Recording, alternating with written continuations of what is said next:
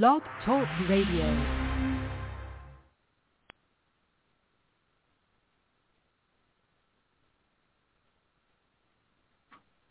Well, pleasant good evening to all of you out there in Radio Land. And sure, my brother here is on with me. Dennis, how are you, sir? Good afternoon to you, Leon. I'm here sitting a little despondent watching the West Indies getting it in the neck once again, but I'll keep my fingers crossed. All right. And I, too, am doing the same. I was so much nervous, to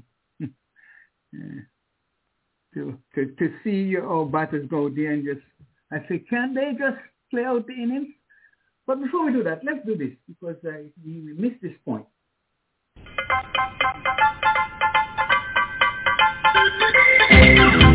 Good evening and welcome to The Cricket Show, broadcasting around the world every Sunday from 6 to 9 p.m. blogtalkradio.com/The Cricket Show, or fast bowl us an email with your questions and comments to thecricketshow@comcast.net. And now, let's talk cricket. Lovely cricket. Yes, we shall talk cricket. With me online is my friend Dennis Heath. Dennis, just want to tell the listeners also that we are indeed monitoring the scores, West Indies versus Pakistan, and sure some of you might be surprised to hear what's going on. But nevertheless, what's up in your neck of the woods, Dennis? Well, today it's Sunday, but we've had a very balmy afternoon here, or morning session, really, because normally we're fighting triple digits heat, but at this point we're now looking at a very cool 79 degrees. So we are very happy for that because we're still having a lot of fires burning north of us where we are. Otherwise, looking forward to an entertaining show today. Yes, I am indeed. Well, let's tell the folks up with the scores. Pakistan declared 302 for 9. West Indies are presently 24 for 2. The two openers are gone.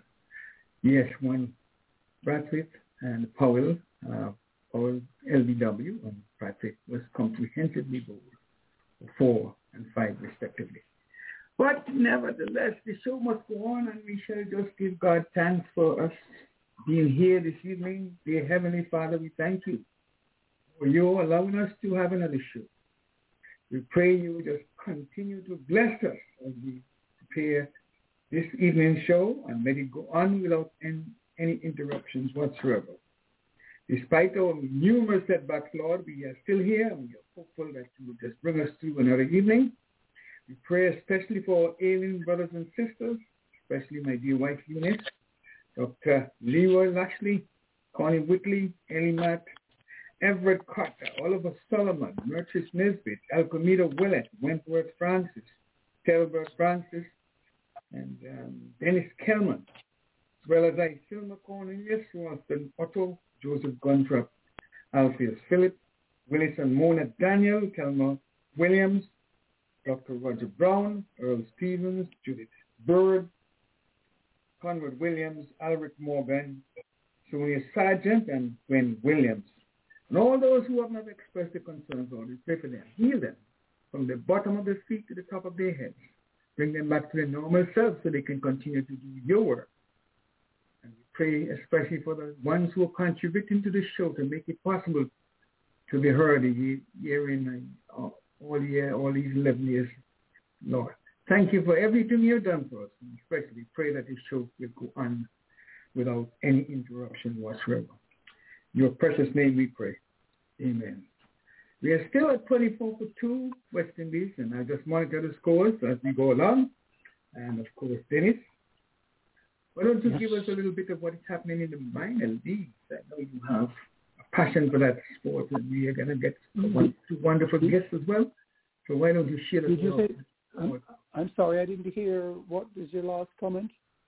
Yes, I say, why don't you share with our listeners what's up in the minor leagues, and then I'll go into the other portion of the show. Yes, surely, and I in getting to my numbers, I want to say a good welcome, happy welcome to Donna. I think Donna has joined us. I want to say welcome to Donna. As many of our listeners may be aware, the Toyota Minor League has been taking place for the last 4 weeks. This weekend is the fourth weekend, and we have seen some very thrilling and exciting cricket matches.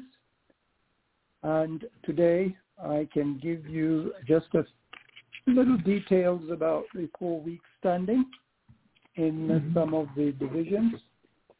So we'll start off with the week 4 standing in the Southern Division, where we have now we should remember that we're speaking of matches played last weekend, not matches played this weekend.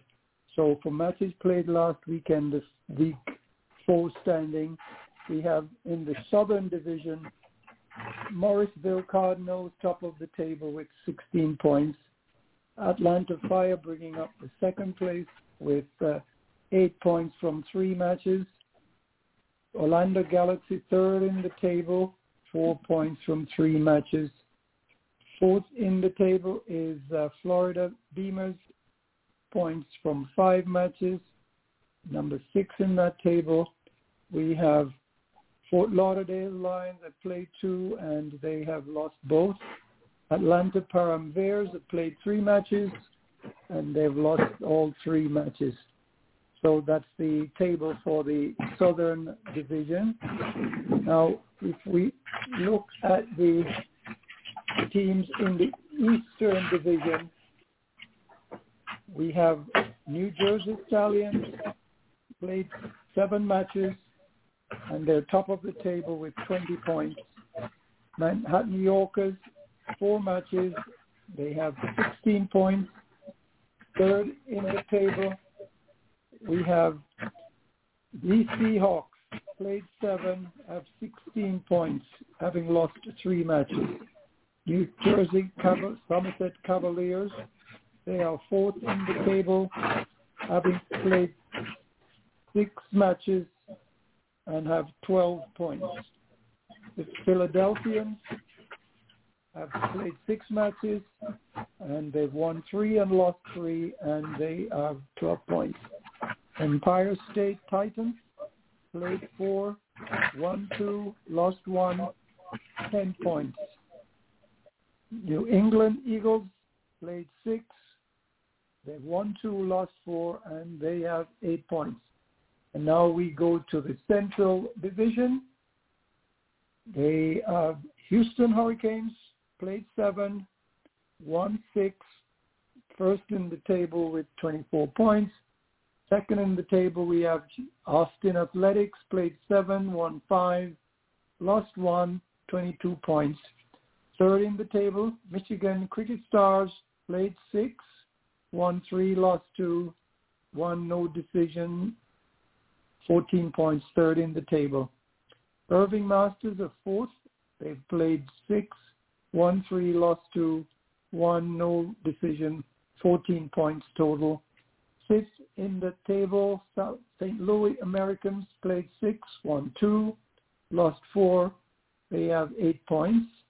7, Chicago Blasters played 6, won 1, lost 4, and 1 no results, 6 points. Chicago Catchers played 6, they've lost all 6, and they're bringing up the table with 0 points. Now, if we look at the Western Division, this is the final division. Top of the table, Golden State Grizzlies, those Grizzlies out of the Bay Area, played 4, won 4, top of the table with 16 points. Silicon Valley, second in the table, played 5, won 4, lost 1, 16 points also. We have East Bay Blazers, 4 matches, won 3, lost 1, 12 points. Seattle Thunderbolts, 7 matches played, won 3, lost 4. They have 12 points. SoCal Lashings played 4, won 2, lost 2, have 8 points. San Diego Surf Riders played 7, won 2, they have 8 points. And finally, bringing up the rear of the table, Hollywood Master Blasters, 5 matches played. They've lost all 5, and they are bringing up the table. It's interesting that in this particular division, all the Southern California teams from LA and are all holding up the table, and the Golden State, those in the San Francisco Bay Area, they are the ones leading the current tables. If time permits, I could give you some batting leaders and bowling leaders. I'm not sure if I have time for that at the moment, Leon. Why don't you go? Yes, go on, but we want to say welcome to Audley. Audley is on with us, so why don't you say hello to Audley? Audley, good afternoon. Hello. Audley. Hey, welcome, good Audley. evening, Good evening, Mr. Francis, and good afternoon to you, Mr. Dennis. You've been in California, so yes. So it's a wonderful, a bit of rainy day for us here in Connecticut, and I must say where I am. It was just like some regular rainfalls, no flooding reported where I am right now. And for some areas, they got up to 6.5 inches of rain, from the, they call it depression that came our way. And so all in all, I'm watching the news right now, the volume is up, but it doesn't seem to be too devastating. Maybe I need to catch up some more. I've been following it a lot. But everything seems to be normal. Not at least where I am, everything seems to be just normal. All right, let me say good morning, good afternoon, and good evening to our friends listening all around the world. And we are sitting in, of course, ready to have another wonderful, wonderful cricket show this evening. Yes, Marub is doing fine. Marub is doing fine. Away from her permanent friends, those pains and aches. They're always going to be around. Okay. Thank you, Audley. Okay, go ahead. Why don't you go ahead? You got to step back here, so you go right ahead. The Pacific Conference batting leaders currently are Andres Gooch at number 1, 7 matches, and he has a total of 273 runs. Number 2, Jacobus Pienaar, 249 runs from 6 matches. Willem Luddick, number 3 in the table, played 7 matches and has 219 runs total. Number 4 in the table, we have Marty Kane from the San Diego Surfers. He's played 6 matches. He has scored a total of 216 runs. Number 5, we have Ryan Scott. 6 matches. He has a total of 206 runs. Number 6 in that table, we have Sri Krishna A. 7 matches, total of 198 runs. Number 7, Shihan Jayasuriya. 5 matches, 492 runs. Number 8 is Nitish Kumar, 6 matches for 186 runs. Number 9, Rayan Khan Patan, 6 matches, 167 runs. And number 10 in the table, we have Cody Chetty with 166 runs from 5 matches.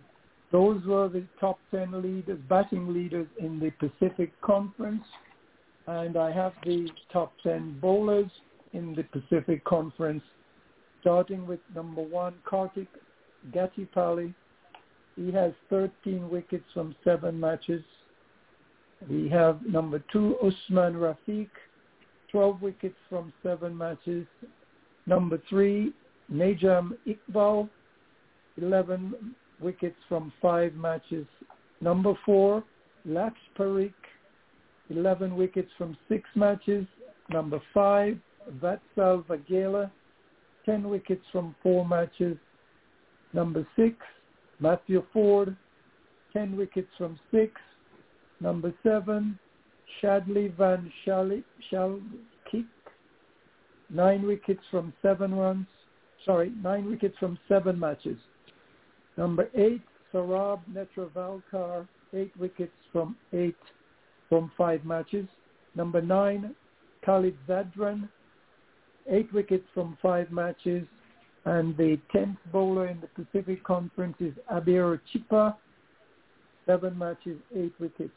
Unfortunately, I do not have the same statistics for the other conference, so this is all I have for now. We hope that next time round we will be able to share with you the other statistics for the league conference in the Toyota minor league. Yeah, I just want to say thank you so much. We just want to say hello to Phil. Phil is a favorite friend of mine. But, we are involved with cricket today, Phil, so we just want to say hi to you. Hello. And hope that all is well in your neck of the woods. I heard that Pakistan lost to England. Okay. I just heard it on the internet. You'll hear more in a jiffy. You'll hear more in a jiffy. Yeah, Pakistan lost to England. That's long ago. Quite. But anyway, yes. So, well, West Indies versus Pakistan, the latest score we have is that West Indies are 30 for 2, in replying to Pakistan 30249 with Alam. He was not up on 120 for both Craig Bradford and Howell, and they failed to impress the scorers 5 and 4 respectively. So West Indies, with Chase is not out, and 10, and Blackwood is also on 10. So we hope that these two can bring us past the hurdle. And you talked a lot about, just a little bit about athletics, because it's not cricket, but we just like to follow the West Indian success. The Jamaicans as a whole, they just ran away with the first, second, and third in the pre-front in ladies 100 meters yesterday. And coming in at the rear is Miss Alexander. We know who she is, Sha'Carri Alexander. She is just one of those persons that will, light up any kind of tournament. And she dressed flamboyantly, so she was hoping to make an impression, but it wasn't. Okay, so news: Barbados' name has now been rebranded, and they were once called the Royals. We touched on it before, right? No, we touched on it before. I think we did. I'm a little behind in the news, but India, of course, having beaten England comprehensively by 151 runs in the last Test match. They go into the third Test match with their tails up. More on that. Of course, the ICC Men's T20 World Cup are scheduled to begin with October the 17th, and they'll go until November the 14th. Some 445 T20 matches will be played, and for those of you who are interested, West Indies will be playing their first match against England on the 23rd, and that's a Saturday, so we have enough time Saturday to tell you the result on the Sunday afterwards. And the 100 men, there has been the winner of that men's tournament. I think the Southern Brave. Okay, no, I'm not too sure about that, but there is a winner, and later in the tournament I'll tell you about that. Yeah, the Southern Brave was 168 for 5, and the Birmingham Phoenix was 136 for 5. So the Southern Brave took the championship. And in the ladies too, the ladies championship would be. The Invincibles won by 48 runs. Invincibles 121 for 6, and the Southern women, they were 73 all out in 98 balls. Yes, indeed. And we're going to spend a lot of time this evening talking about the Caribbean Premier League, which starts next week, Thursday. And there's some 6 teams. I have all the squads. We have the fixture list. And we'll tell you all about what's happening over there in St. Kitts at Warner Park, where the pitch is being used every day from the 26th of August to September the 15th, and there'll be 2 matches per day. That's a lot of work, folks. and a lot of work for the groundsmen. I do not envy them one bit. But we're just looking forward to a wonderful tournament. A little later in the show, obviously we'll give all the teams and hear the various discussion from the various panelists. So that's it for me, and we just call in Audley now with his Inside Edge. Come on in, Audley. And we have... Okay. Wait. Before you do that, Audley, I think we have Donna wants to... Is it Donna? No, go ahead. I think that's Phil. Okay, the Inside Edge for today. The highest percentage contribution by a single partnership in an all-out innings in Test cricket was provided by Sri Lankans Jawardini and Kumar Sangakkara. They added 168 in a total of 216. Wow. Meaning the entire rest of the team made 48. The percentage that partnership presented was 77.78, and that was when they played in South Africa back in Durban in 2000. Right, so that's the highest percentage of partnership in an innings that was all out. Jawardini and Kumar Sangakkara, 168, 77.78%. Inside Edge for you. Yes, indeed. Great. Thank you so much for that. Well, why don't we just talk a little bit about the match until we have time for the... We have time for the... Let me just bring in Phil and see what he has to say before we tell him that we... Go ahead. Just let's hear from Phil. Phil, good evening to you, sir. How are you? Good evening, sir. How are you? Good. And I have been listening... Pardon? What did you say? Go ahead, Phil. Go ahead. You go ahead. Yeah. I was listening to... I went on Facebook 2 nights ago, and I was listening to Warrell and Kanai, and I was hearing about that team. This is historical history of cricket, right? Phil, could you hold on to us, and we'll bring you in a little later on? What's that? We'll bring you in a little later on. All right, Hold on. Okay. Okay, gentlemen, let's go right ahead.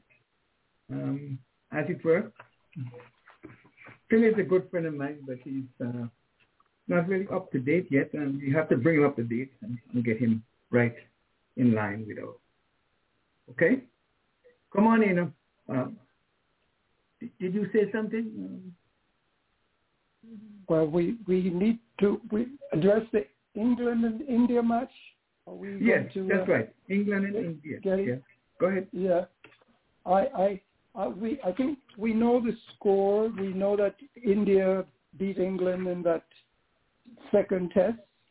But here is, of course, the inside edge. Audley at the inside edge, but I think this is an inside edge that Audley probably has missed, and I'm sure he would have liked to have found it. I give just one per day. One per day. Get one per day. All right. Well, I'll take advantage of your generosity and throw in another one. The inside edge on the India victory, according to Derek Pringle, writing in the UK Metro. The last test match we're talking about now. During the second innings of England, there was some resistance from the England lower order batters, meaning those players generally recognized as tail-enders. The resistance resulted in a 9th wicket partnership of 89 runs. But of course, the Indian bowlers, in an attempt to dislodge these tough tail-enders, brought out the intimidation factors. Short pitch deliveries and bounces were employed, and to some extent, the intimidation was successful. Of course, during India's second innings, the England bowlers decided to seek retribution and revenge. This resulted in very wayward bowling. England bowlers were concentrating on seeking revenge, thus allowing India to put runs on the board, setting up a sizable declaration for England victory mark. The Indian players during England's second innings was under strict orders from the Indian captain. No horseplay, no laughing, no interaction with the England players. This was strictly serious business. Siraj and Bumrah did their jobs, and England was bundled out for 120 runs. This was the same total at which Joe Root scored 35, and everybody else below Joe Root scored a lot less than 25. India won this match by 151 runs to take a 1-0 lead in the 5-match series. And so, oddly, that is my inside edge for you today. And but, with all due respect to Audley, he just give us one of his picks. So that could be in the future. You'll never know. He'll give you one in the future. One pick in the future. But I just want to draw your attention to that match, though, Miss Dennis. That particular match in which Anderson was bowled by comprehensively bowled. I don't know if you saw it. The opening bowler for the first train, Iowa, and that ball seemed to have gone through his bat because there was no space between bat and pad.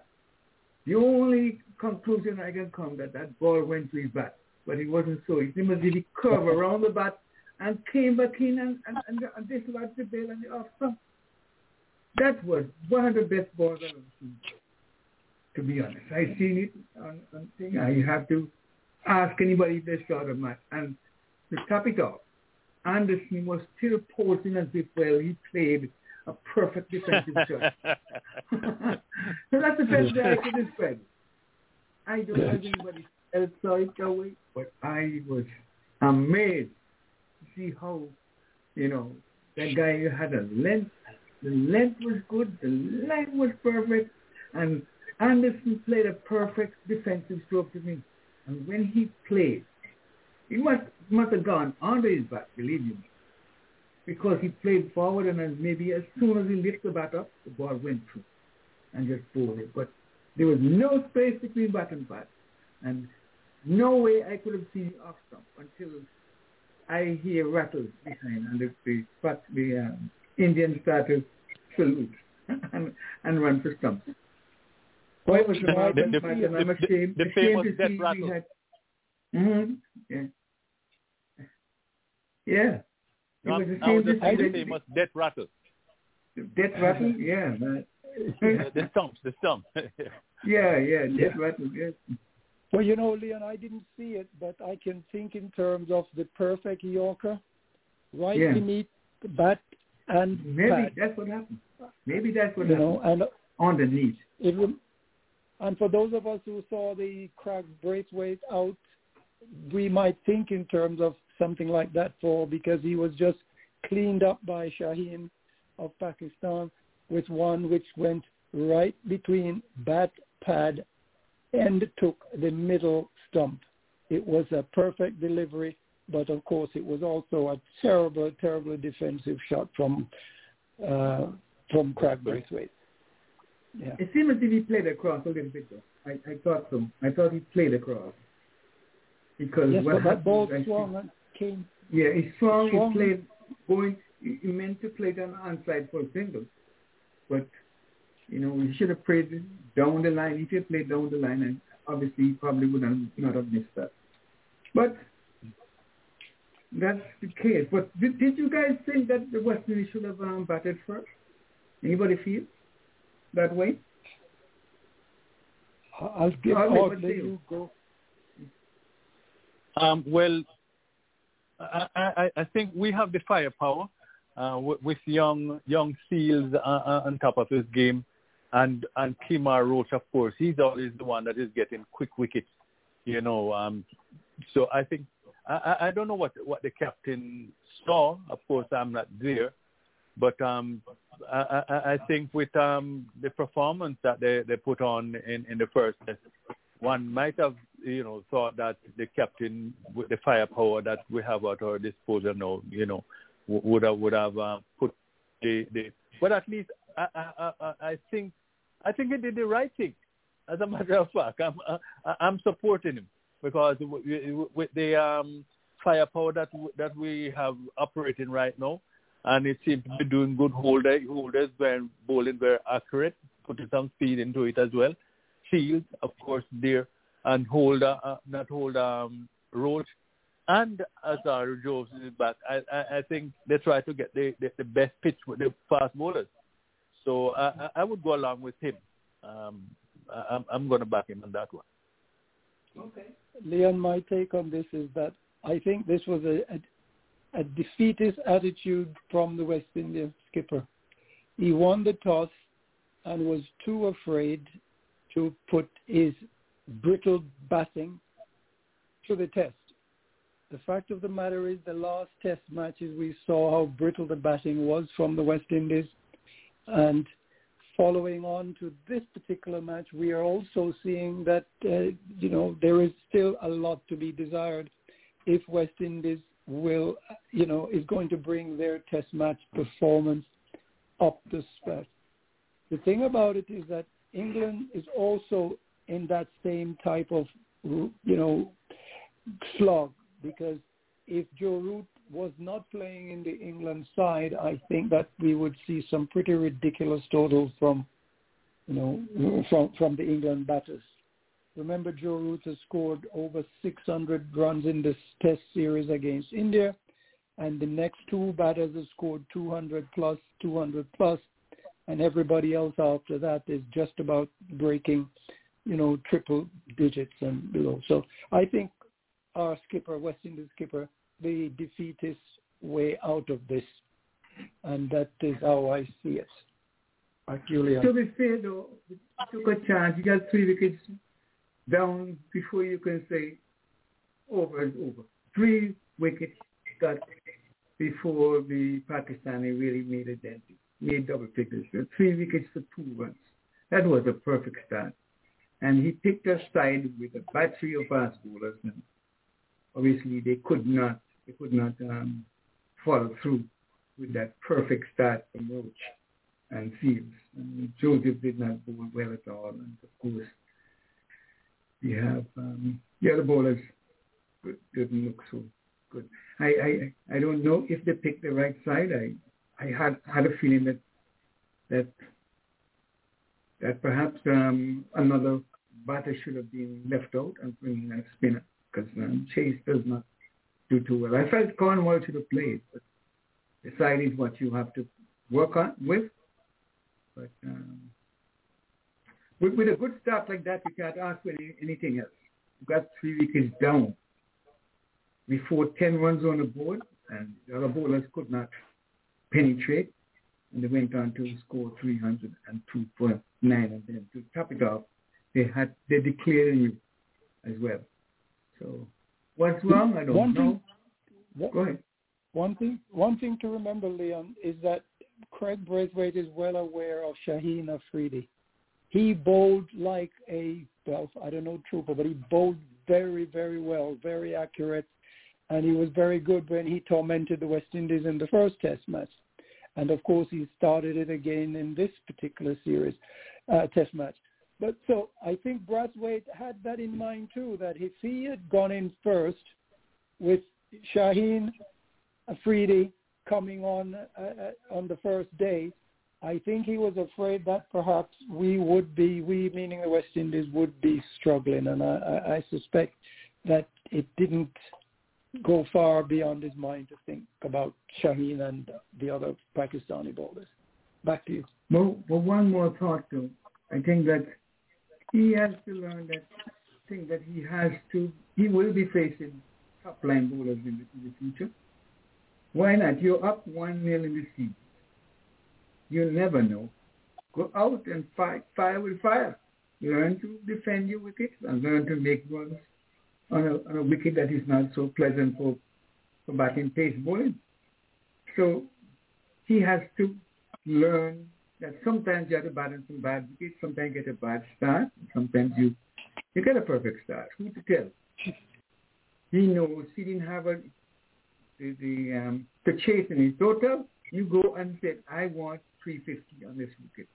I'm going to bat myself out. If some good balls come and get me, so be it. But I would have batted, but he made a decision that he felt was the best for the team, and he had a good start, but he wasn't able to follow up. So, but anyway, folks, we are up on the time when we just say happy birthday to others and say hello to our friends who are celebrating some great occasion. So why don't we just have a little spin and then we ask Audley come right in and do his thing.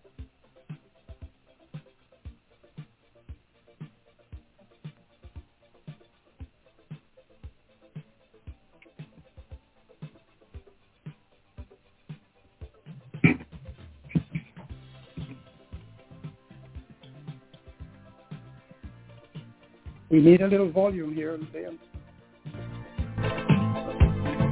Thank you.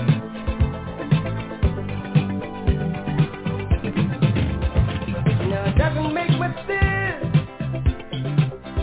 There ought to be law again. Anyone who takes offense at a day in your celebration, 'cause we all know in our minds that there ought to be a sign that we can set aside to show just how much we love you, and I'm sure you would agree. What could fit more perfectly than to have a world party on the day you came to be? Take it away, Audley. Yes, happy birthday. Let me go back a little bit with the Jamaican woman demolishing the field over there in Doha. And they did it on the great man's birthday, Usain Bolt's birthday yesterday. 1, 2, 3 again for the Jamaican woman. Great. And regrettably, we have just lost the third wicket, so Ruston Chase is out, and Alzarri Joseph just walked into the wicket as saying the night watchman. So 3 down. So, okay, ladies and gentlemen, welcome to the Walter Henry birthday and anniversary hour. It's the time of the evening when we take a look at the cricket fraternity and we say happy birthday, happy anniversary. It's time when you can call in as well. It's 515-605-9850, 515-605-9850. Welcome to the Walter Henry birthday and anniversary hour. Okay, we start today with entertainer Beenie Man out of Jamaica. He turns 48 years old today. Beenie Man. Yes. Cricket, Peter Taylor from Australia. He's 65 today. Bill Woodfull. He left us some long time ago. Henry Makepeace. He must be a peacemaker. Henry Makepeace. He also played football for England. Kenneth Bam Bam Richards out of Jamaica, born in Rollington Town. He left us 1995. Rebecca Rolls from New Zealand turned 46 today. Katrina Bodakai from Sri Lanka, 41 today. Austin Cordington from Canada, 46 today. And Benjamin White from Ireland, 23 years old today. For tomorrow, Mr. Jason Patel. Yes, I think he'll be coming out of the 40s. Just coming out of the 40s today. I don't know. I'm just playing around. But Mr. Jason Patel, yes, he'll be celebrating his birthday tomorrow. Happy birthday to you, Mr. Patel. I know I think he'll be coming on later on in the program. And Kobe Bryant would have been 43 years old come tomorrow. Kobe Bryant, yes, would have been 43 years old. Sad. Cedella Marley, one of the Marley clans, turned 54 years old tomorrow as well. Back to cricket, Sid Bullock, umpire out of England. Richard Ellingworth Also from England, Mark Butcher, Cecil Sam Cook, and Patrick Brown, all Englishmen. Terry Wemsley from New Zealand, 48. Richard Petrie, 54. And the hard-working George Worker. Your recording has reached the maximum length. To replay your message, press 1. To delete and re-record your message, press 3. For delivery options, press 4. To send a fax, press 6. To cancel this message, press star.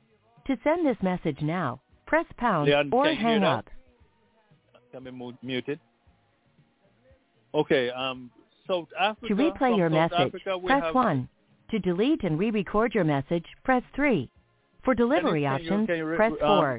To send a fax, press 6. To cancel this message, press star. To send this message now, press pound or hang up. I'll just wait for the distraction to go away. Yes, go ahead. Okay. To replay your message, press 1. To delete and re-record your message, press 3. For delivery options, press 4. To send a fax, press 6.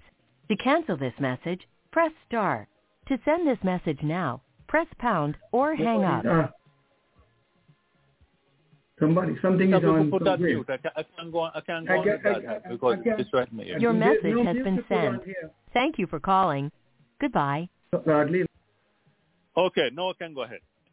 South Africa, Debbie Hughes and Debbie Carr, two Debbies, and they are both they'll be celebrating their 44th year tomorrow. Brittany Cooper from Trinidad and Tobago, the 32 female cricketer, of course, from Trinidad and Tobago. And we have Savani Nedu, a female cricketer out of India. She'll be 35 years old. For the 24th of August is 19 anniversary, 1980. First floodlight match to be played in England at the Stamford Bridge, of course, the home of Chelsea Football Club. And it was the West Indies versus Essex. Graham Gooch scored 111 in that one. And in attendance was some 11,073 spectators. And Essex won the match on a faster run rate after rain affected play. Australia 10 Kendall, Wendy Smith. From South Africa, Adrian Kuiper and Ronnie Grieveson. From Hong Kong, Jeremy Atkinson, 31. Stefan Kelly from Bermuda, 33. Poonam Yadav, female cricketer out of India, 30. Deepthi Sharma, female cricketer from India also, 24 years old. For the 25th, Ken Shuttle, Sussex. He played in some 423 consecutive games for Sussex. 423 from 1954 to 1969. Did not miss a single match. That means he's an Iron Man for cricket. Jim Smith and Arthur Wood, also from England. Sakandar Bas from Pakistan, 64 years old. I remember when he was a young man when he visited the West Indies then. And then I was a young man too. Shahid Habub is 59 years old. Javid Kadir, 45 years old. Sanjay Sharma from India, 52. Vikad Razdan, also from India, also 52 years old. We have Anita Berger from South Africa, 54. John Berry Berger from Namibia, 40 years old. Kuldeep Mendes from Sri Lanka, 69 years old. And we have Najal Santo from Bangladesh, 23 years old. For the 26th, saw the sad anniversary, 2006. Sir Clyde Walcott left us. That's on the 26th of August, 2006. One of the sad anniversaries. James Harden, basketball player. He'll be celebrating birthday also. He was born back in 1989. Mr. Joe Solomon will be celebrating his 91st birthday. Yes, man that was involved in the run-out when the first tie test, between Australia and the West Indies back in 1960-61. Joe Solomon will be 91 years old. Tino Best will be 40 years old come the 26th as well. Arnold Footigill from England, David Byes, John Lewis, Lane Botham, and Rory Burns, all from England, will be celebrating on the 26th. Bill Hunt from Australia, Leslie Knightley from Australia also, Eric Davis from South Africa, Brett Schultz will be 51 years old. And Leon's friend, Dr. Leroy Lashley, will be celebrating also the 26th. Dear, happy birthday to you when they come, Doc. Dr. Leroy Lashley. For the 27th, Lisa Hanna out of Jamaica. She was a former Miss World. She won the Miss World pageant in 1993. One of 4 Jamaicans who have won the Miss World competition. She's 40. She will turn 46 years old. And I have a Ivel Locke. I'm not sure who the person is connected to, but Ivel Locke that will also be celebrated. Yolanda Adams, gospel singer. I've got a victory. Yolanda Adams, yes, 27, will turn 60 years old. The Don Bradman also will be celebrating the anniversary of his birth. And the Bicknell, same Australia, along with Dame Hill, both will be 51 years old. And Alex Carey will be 30 years old. Ken Greaves, Mark Elton, Mark Elliott, Sarah Glenn. Well, Mark Iliam will be 52 years old. Mark Elliott will be 51. Sarah Glenn will be 22 years old from England. John Morris from New Zealand, 74. Michael Manson, 47. And Kate Pufford will be 41 years old. Tony Howell from Barbados, 75 years old. The late umpire Ralph Goseng, out of Trinidad and Tobago. He left us in 1999. Tony Harris from South Africa. And we have Wayne James, wicketkeeper out of Zimbabwe, turned 56 years old. In one match back in 1995-96, he made 13 dismissals and made 99 in the first inning and 99 not out in the second inning. That's some remarkable figures. Pakistan, Mohammed Yusuf, he'll be 47 years old. Leon Virgil is trying to get me. I think he wanted to bring him in. Yes. Susan Bray also. Susan Bray will be 54 years old, and there's Anya Richards, Dana's grandniece, will be celebrating a birthday. And I'm not sure if it's Anya or Sanya, little blurred here. So Dana will come and correct that a little later. Finally, for the 28th, Beres Hammond out of Jamaica, reggae super singer, Lover's Rocker. He'll be turning 66 years old, believe it or not. And it will be the anniversary also of the March on Washington, by the famous speech by Dr. Martin Luther King, where over 200,000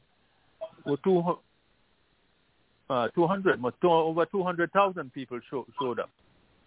Right, big celebration. I guess that will be celebrated on the cricket show on Saturday, because it's on Saturday.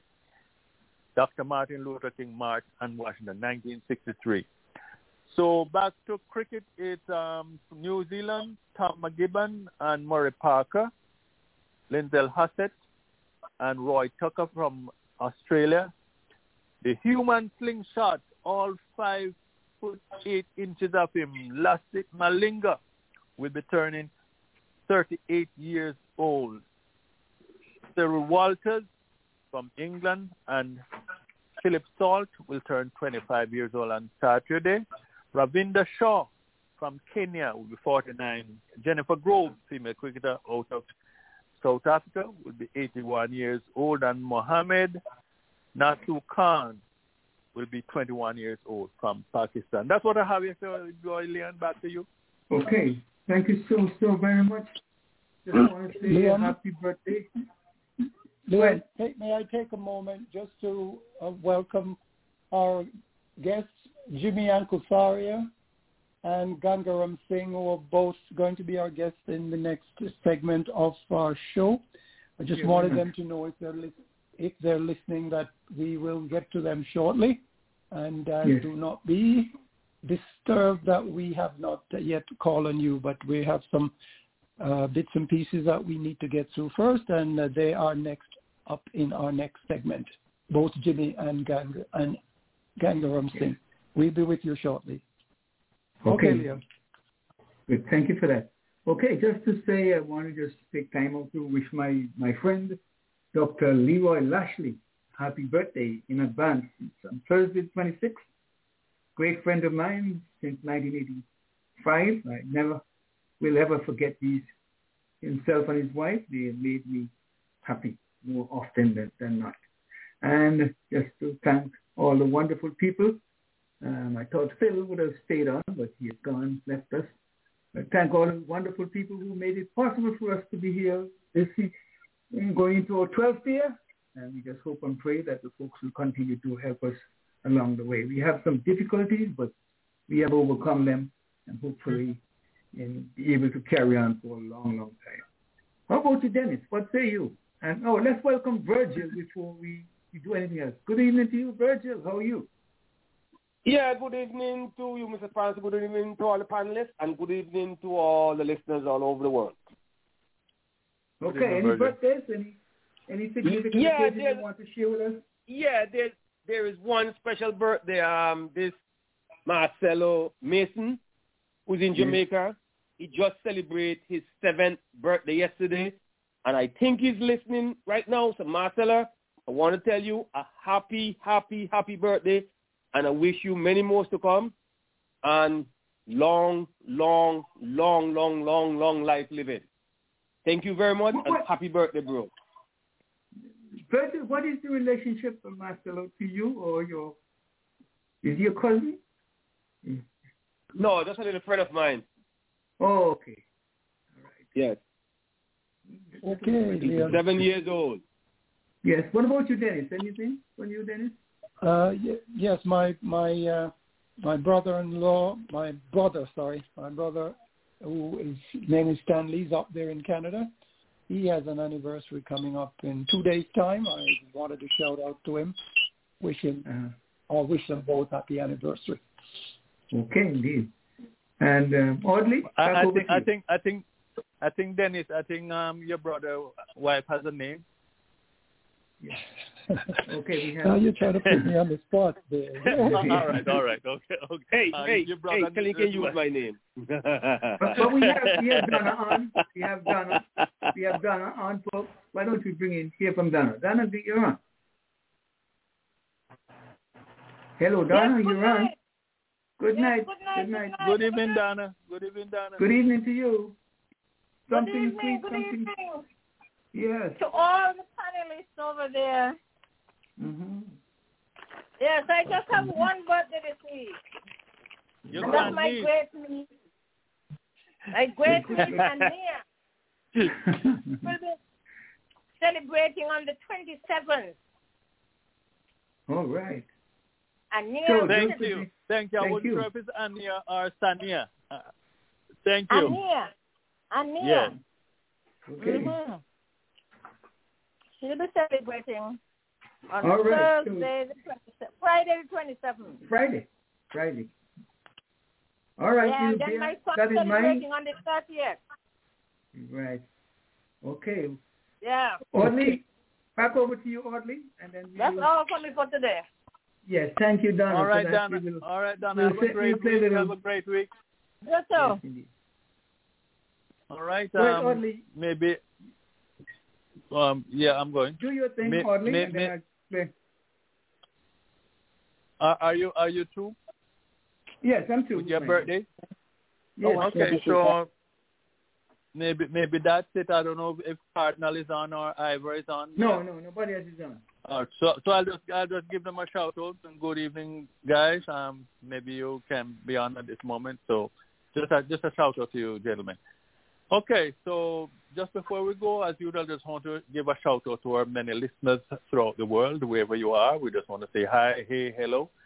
Nice to have you, and just continue to tell other people about us. We are here each Sunday from 6 to 9 and Eastern Standard Time, of course. And for those who are just listening to the archives, everything is in the archives, blogtalkradio.com/The Cricket Show, of course. So you just share it as we go along, and that's it. So this has been the Walter Henry Birthday and Anniversary Hour. Want you to join us next week when, once again, 6:30, we'll be doing it all over again. Walter Henry Birthday and Anniversary Hour. Back to you, Leon. Yes, indeed. And give me a little time here to play a song for all those who are celebrating birthdays and coming up. Mr. Patel, especially to Mr. Patel. Remember Patel? Patel, yes. Yeah, he's not with us. Part of the crew. Yes, indeed. We're going to when he comes up, he's a busy man. He's traveling from New York all over the world, doing their charity work. We just want to say happy birthday in advance to Mr. Patel. To Leroy Lashley, Donald, me. We wish you all well. Hope that you live to see many more years. Joy, happiness, yes. Now it doesn't make much sense. There ought to be love again. Anyone who takes offense at a day in your celebration, 'cause we all know in our minds that there ought to be a time that we can set aside to show just how much we love you, and I'm sure you would agree. What could fit more perfectly than to have a world party on the day you came to be? Happy birthday to you. Happy birthday to you. Happy birthday. Happy birthday to you. Happy birthday to you. Happy birthday. I just never understood how a man who died for good could not have a David Wood. He said, aside for his recognition, because it should never be, just because some cannot see the dream of clarity, that they should make it become an illusion. And we all know everything that each different time will bring, or in peace our heart will sing. Thanks to Martin Luther King. Happy birthday to you. Happy birthday to you. Happy birthday. And there we come to the end of this section of our show. Audley, back over to you. Close it out. I think it's my turn. Yeah, okay. Yeah, I already handed over to you, Leon. Okay, good. Yep. Okay, well, we're going to turn it over to Dennis, and he has some special guests on with us. And why don't you tell us a lot about Jimmy? And let me see if we brought them in. Yes, they are in now, so you can talk to them as if you were talking to Audley or myself. Jimmy and Jimmy and Gangaram Singh, Dr. Gangaram Singh. Okay, hello. Gentlemen, good afternoon to you both, and so happy that you are able to take time to join us this afternoon. We appreciate your time and your effort. And before I introduce you formally to the quote, I have 2 points to raise here. First, clarify the record. My brothers Edgerton Heath and his lovely wife Mandy, they both hail out of Canada. Secondly, last week we mentioned a serious situation with New Zealand cricketer Chris Cairns, who was on life support and facing major surgery. Well, today I'm happy to tell you that Chris Cairn is off life support and recovering in hospital after emergency surgery in Sydney for that heart condition that we mentioned last week. And Chris is pleased to advise that he has communicated with his family from his hospital bed, and he and his family are thankful for all the support and well wishes from everyone and for the privacy that they have been afforded. They request that this continues as they focus on his recovery. So happy and good news there for Chris Cairns, and we wish him continued, full recovery. Now, to my guest, I will first introduce Jimmy Ankusaria. Jimmy hails from Bangalore, India, and has been a resident of San Diego since 1983. He's an entrepreneur, professor, author, and philanthropist. Jimmy played First Division cricket in Bangalore and later in the SCCA, that's the Southern California Cricket Association League, until his mid-50s. He led his university team to the intercollegiate cricket title in 1975 and was fondly called Brearley after England's legendary Mike Brearley, who was known for his strategic captaincy and then his batting. As a cricketer, Jimmy has opened the batting, and he was an off-spinner. More than actually playing the game, Jimmy is perhaps known more for being the youngest ever to broadcast first-class cricket when he made his debut for All India Radio, covering cricket since the age of 19 years and 2 months. Jimmy is one of the co-owners of the San Diego Surf Riders of the Toyota Minor League, and back in the broadcasting booth covering minor league games is his passion. He also likes to bring cricket to kids across schools in the U.S. and promoting the game in this country.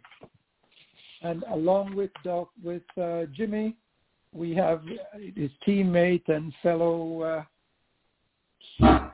comrade, Dr. Gangaram Singh. He's a dedicated cricket enthusiast who promoted the game, and all his life. He is a Guyanese and comes from the same small fishing village as Colin Croft, Shivnarine Chandapal, and Kishore Prasad. At age 14, he was a founding member of the village cricket club and has held several executive positions, including treasurer and organizing secretary. Gangaram migrated to Canada when he was 19 years old. He continued with his cricket activism in Windsor and Toronto. He then relocated to Cleveland, where he represented the Cleveland Cricket Club almost 22 years ago.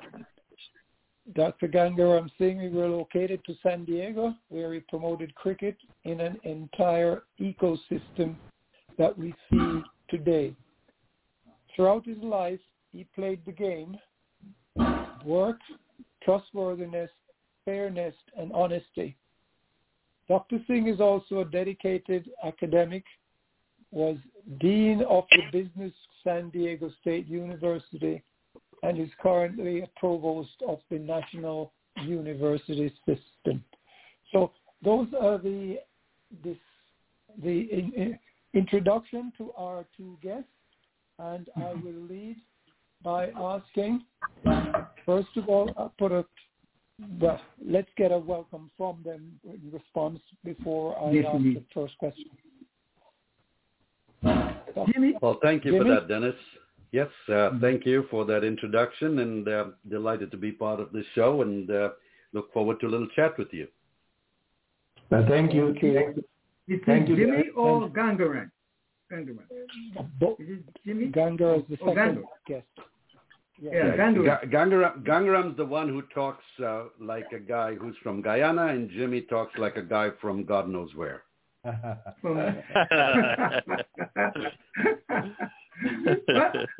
my first. Okay. Are you going to go first, You want to go first, Dennis? Well, let me kick this off. But we didn't hear from kick off the batting. Is he there? Yeah, I am here. If you can hear me. Yeah. Now, both of you, I again welcome. But my first question for you is: I see that the San Diego Surf Riders are part of the Toyota Minor League program, and it's a good thing for cricket, in my opinion. But I wanted to get your impression. What were your goals in the San Diego Surfers Minor League draft procedure? How did you approach the draft procedure for the minor league? I'll let G do that one. Yeah, no, the draft, what we did in this case is that we put first and foremost two of our co-owners who are excellent cricketers, Rajendra Ghai, who played for India, and Ram Madhabushi, who played college level cricket in India and also first division in Southern California. What we wanted to do was to make sure we had a balanced team, and minor league has several conditions that they use for the draft system. We wanted two things we sort of hoped to achieve. One was that we had a good mix of talent, experience, and youth. And more importantly, we stressed that we wanted to be the team in minor league that was the most diverse in terms of nationality. And so we were able to accomplish that with some effort. Right now, the team has players from Australia, New Zealand, the West Indies, India, Pakistan. And so we're very excited about where we are with regards to that. Thank you. Thank you. Anything to add, Jimmy? Or you? No, I think leave it at that? What Gangaram said was very correct. And one of the other things, if I could add, is that we stressed a lot that, especially in the first season, maybe even the second, it's not all about winning. It's about putting together a franchise that's a community. That's always been our San Diego, I'd say, culture. You know, we always had people who want to play for San Diego because we have such a fantastic community, and I think that's something we are seeing in our team today. Leon? Okay, good. Gentlemen, I'm Leon. Hi, Leon. Question to you. Yeah. Spelled backwards is Noel. So just for a little humor. But nevertheless, my first question is, have any of you gentlemen written a book on cricket? Or anything? That's more Gangaram, yeah. Yeah, G, tell them. Yeah, no, okay. Yeah, no, I'm fortunate to actually work with Bishan Singh Bedi to put a book together, and it's not out yet, but it's Tiger Pataudi actually told us it's a cricket book without any cricket in it. And so if you, for those of you on the call who are familiar with the legendary Bishan Singh Bedi, he was and is an individual that almost always does the right thing within human limits.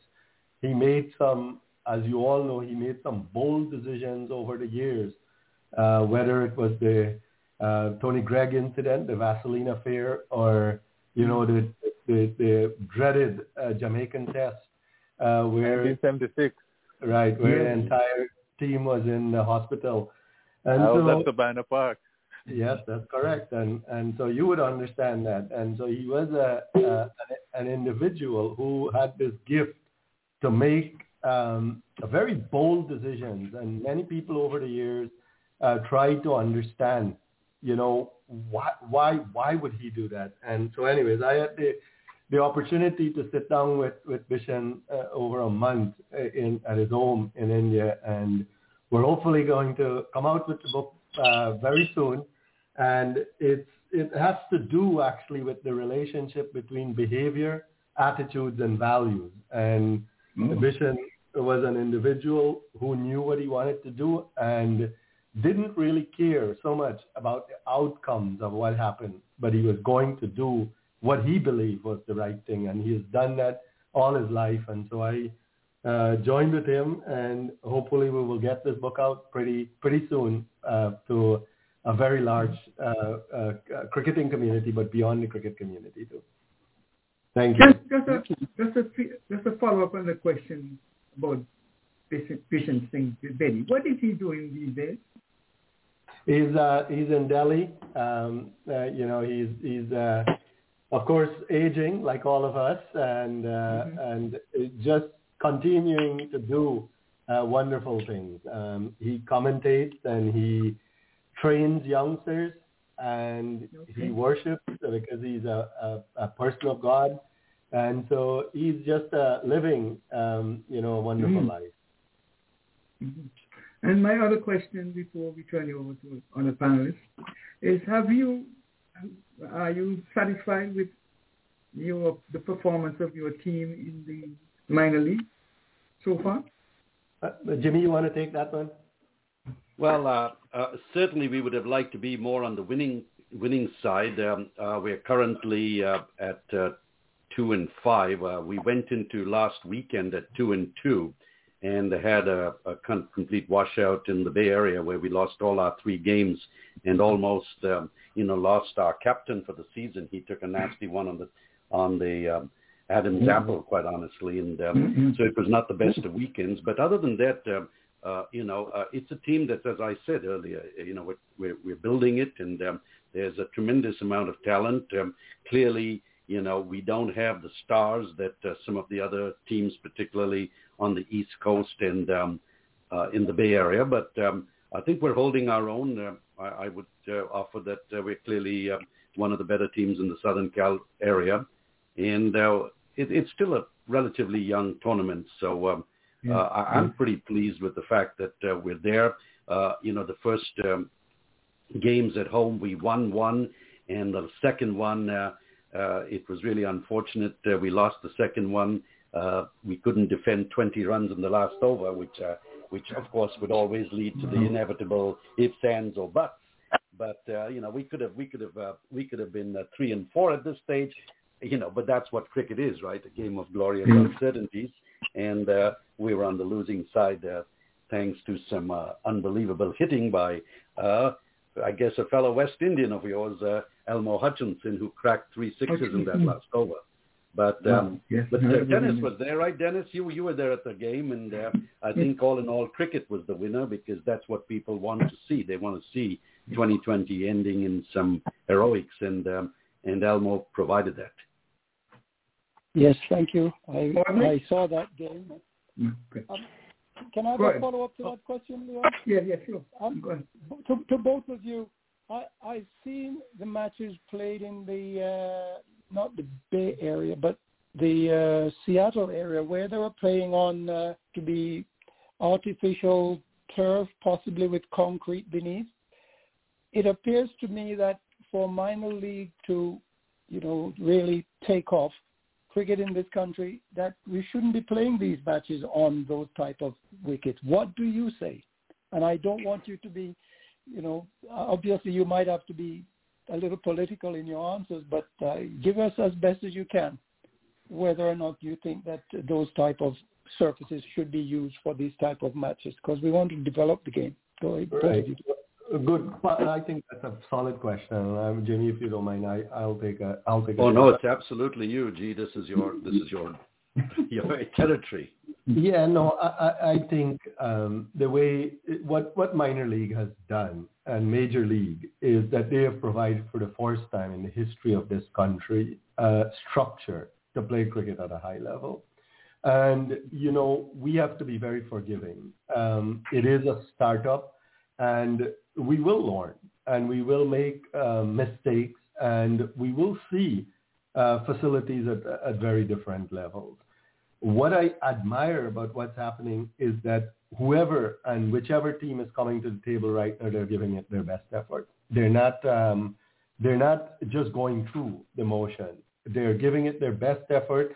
If you look just outside that field in Seattle, although the ground was at that state, the organizing of it was very, very eloquent. I mean, outside there were tents and there was a lot of people coming out to watch the game. It reminds me, Dennis, of, a technology, or when you start up a business, you don't necessarily get everything right from day one, but you have to do it. If you don't do it and you wait for perfection, or you wait until we get first-class facilities, turf wickets, stadiums, and so on, it'll never happen, right? And so what happened here is that I think this really pushed, and it created a momentum for everybody to now step up. I don't know if you would remember very clearly on this one, Dennis. Remember the days when in San Diego we used to play on a matin wicket, sometimes not a roller that we made out of a cement drum. One of our, Joel made that roller 20-something years ago. We used to pull that thing, right, and roll the pitch and then put a mat on it. I even remember one time, a team in LA described our matin, because we couldn't afford a lot of stuff at that time. Describe our matin as a beggar's uniform or beggar's clothing in Mogadishu, and that stuck with me. That was about almost 15 years ago, and we knew that we had to do something. And the same thing, I think, what minor league is doing today, Dennis, is starting something big, and we're going to reflect back on this in 10, 20 years' time. So, we started with a concrete wicket, one end in Seattle, or we started with a wicket in San Diego that was in a public park, right? And we built on that. And look where we are right now. When we get 8 major league stadiums and a bunch of international cricketers and a world-class tournament, we're going to look back at these as necessary steps in developing cricket in the country. Thanks.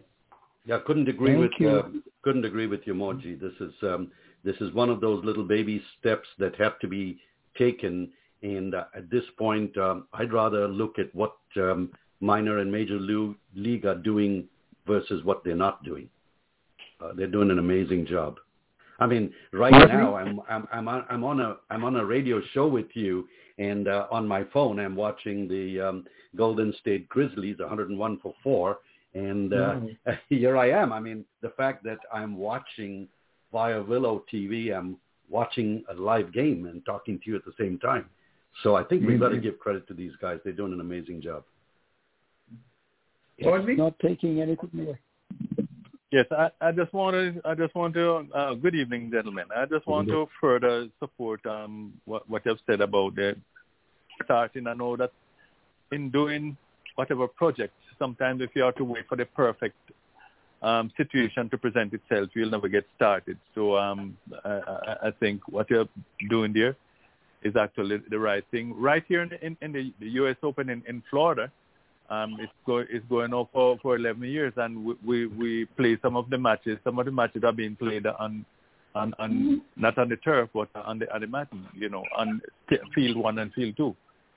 Okay, I heard you also mention that when you mentioned first that you try to have a team that is more diverse, the first thing that came to mind, I said, well, in so doing, you're not going to be having maybe the best team, but then you also mentioned that you're not maybe just looking just all about winning for the first or maybe second season, but to really represent your community, and I think you should be commended for that. And when you said that, I said, okay, that answers my question. The other thing is, are there spectators, and if there are spectators coming in, are there any Americans, non-expats, being have been coming out to watch the cricket play? Yeah, actually, that's something we're immensely proud of. We reached out to our San Diego community, and yes, we did get people from all the cricketing countries, but also from the United States. In fact, Gangaram and I are on a mission, and I think we're both very, very dedicated to this mission of bringing cricket to San Diego in particular and America in general to the local population. to the Hispanic, to the African American, to the Americans, not just the expats who have come from the various cricketing countries. And I think if we have time, we'd like to chat with you about some of the amazing stuff that we've got started and also in the pipeline to bring cricket to schools and bring up the youth, because it's youth cricket that's going to make the difference in rebuilding that cricket community for Americans, not necessarily for a bunch of people from the subcontinent and the islands, Yes.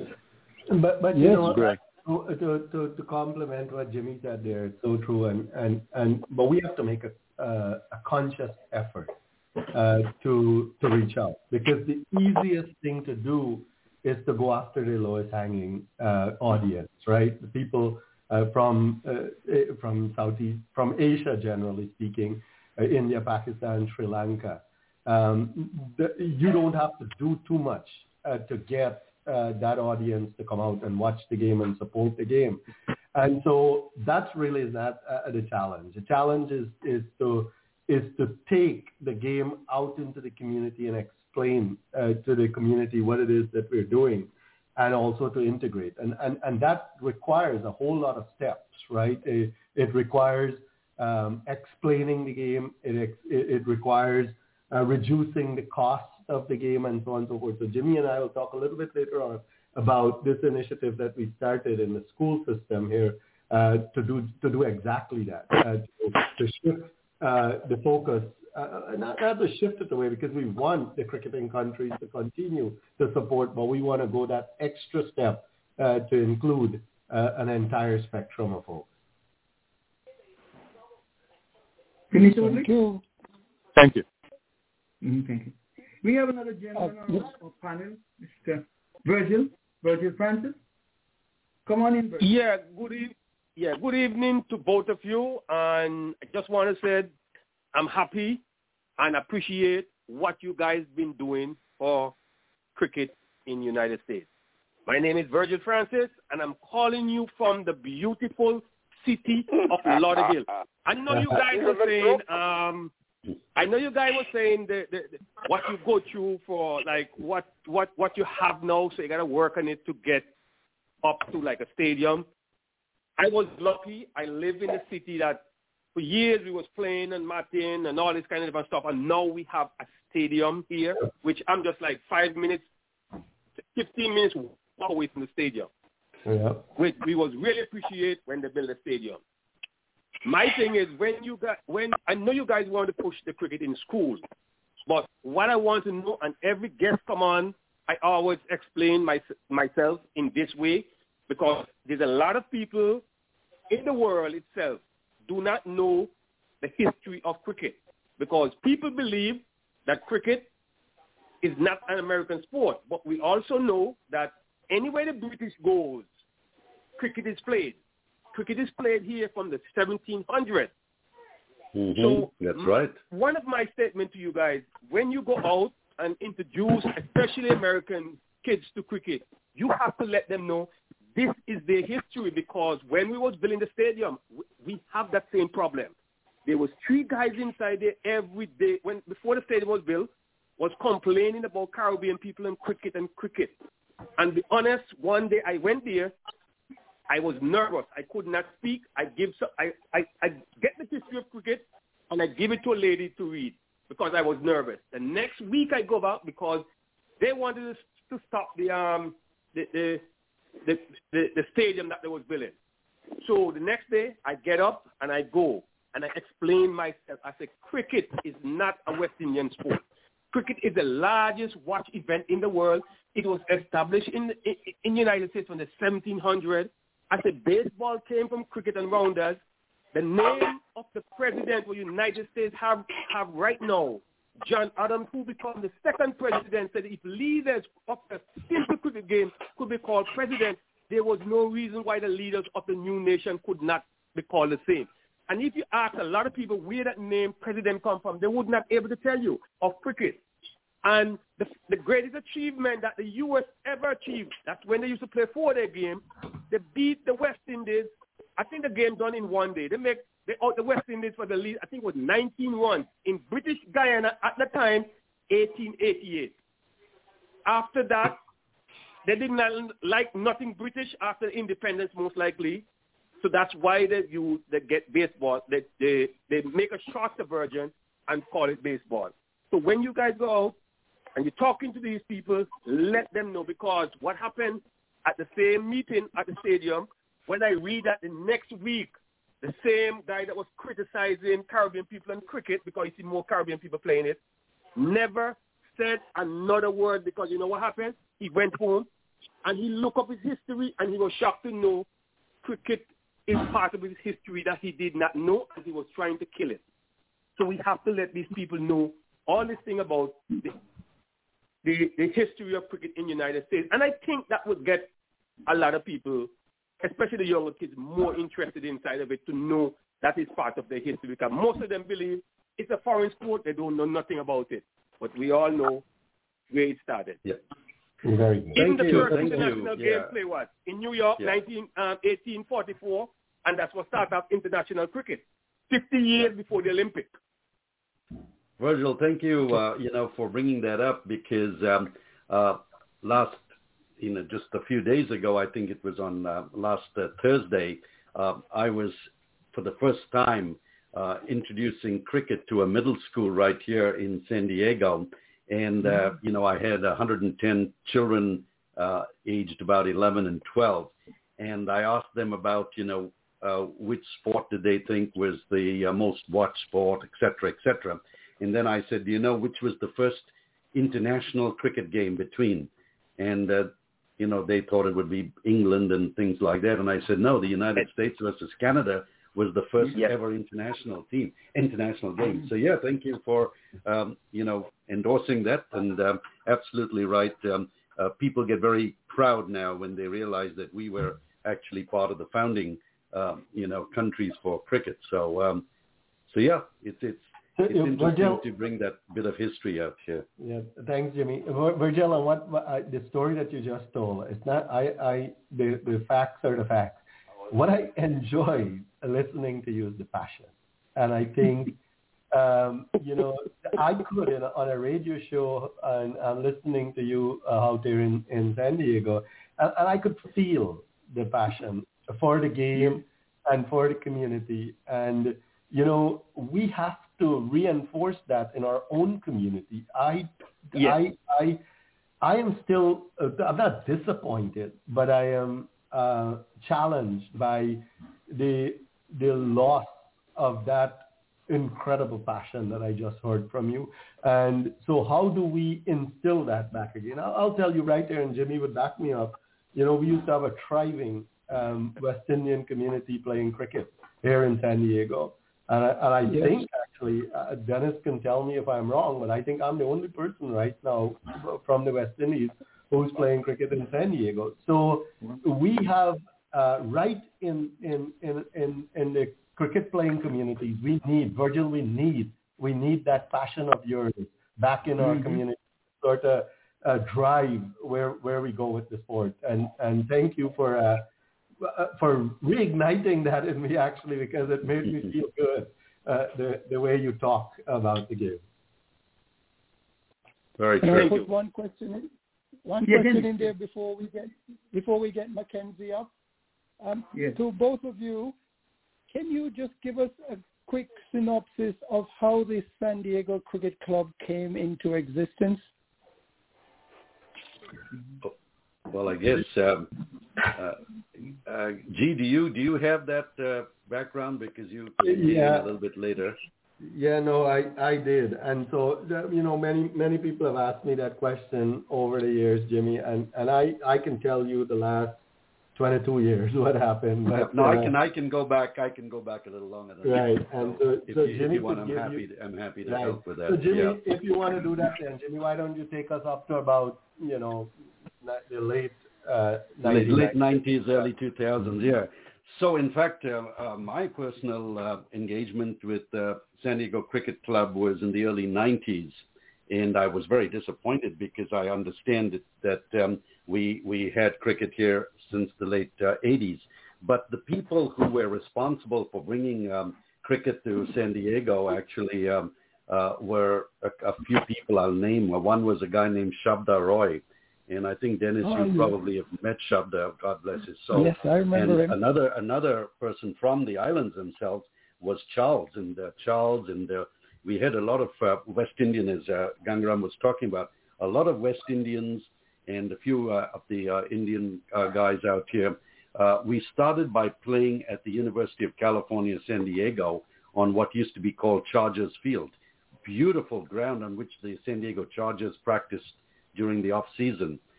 So that's kind of when we started. And initially, I know Gangaram would be pretty disappointed that he's the only one from the islands here, but we had a phenomenal group of people. In fact, our captain was John Morton. This was all in the early 90s.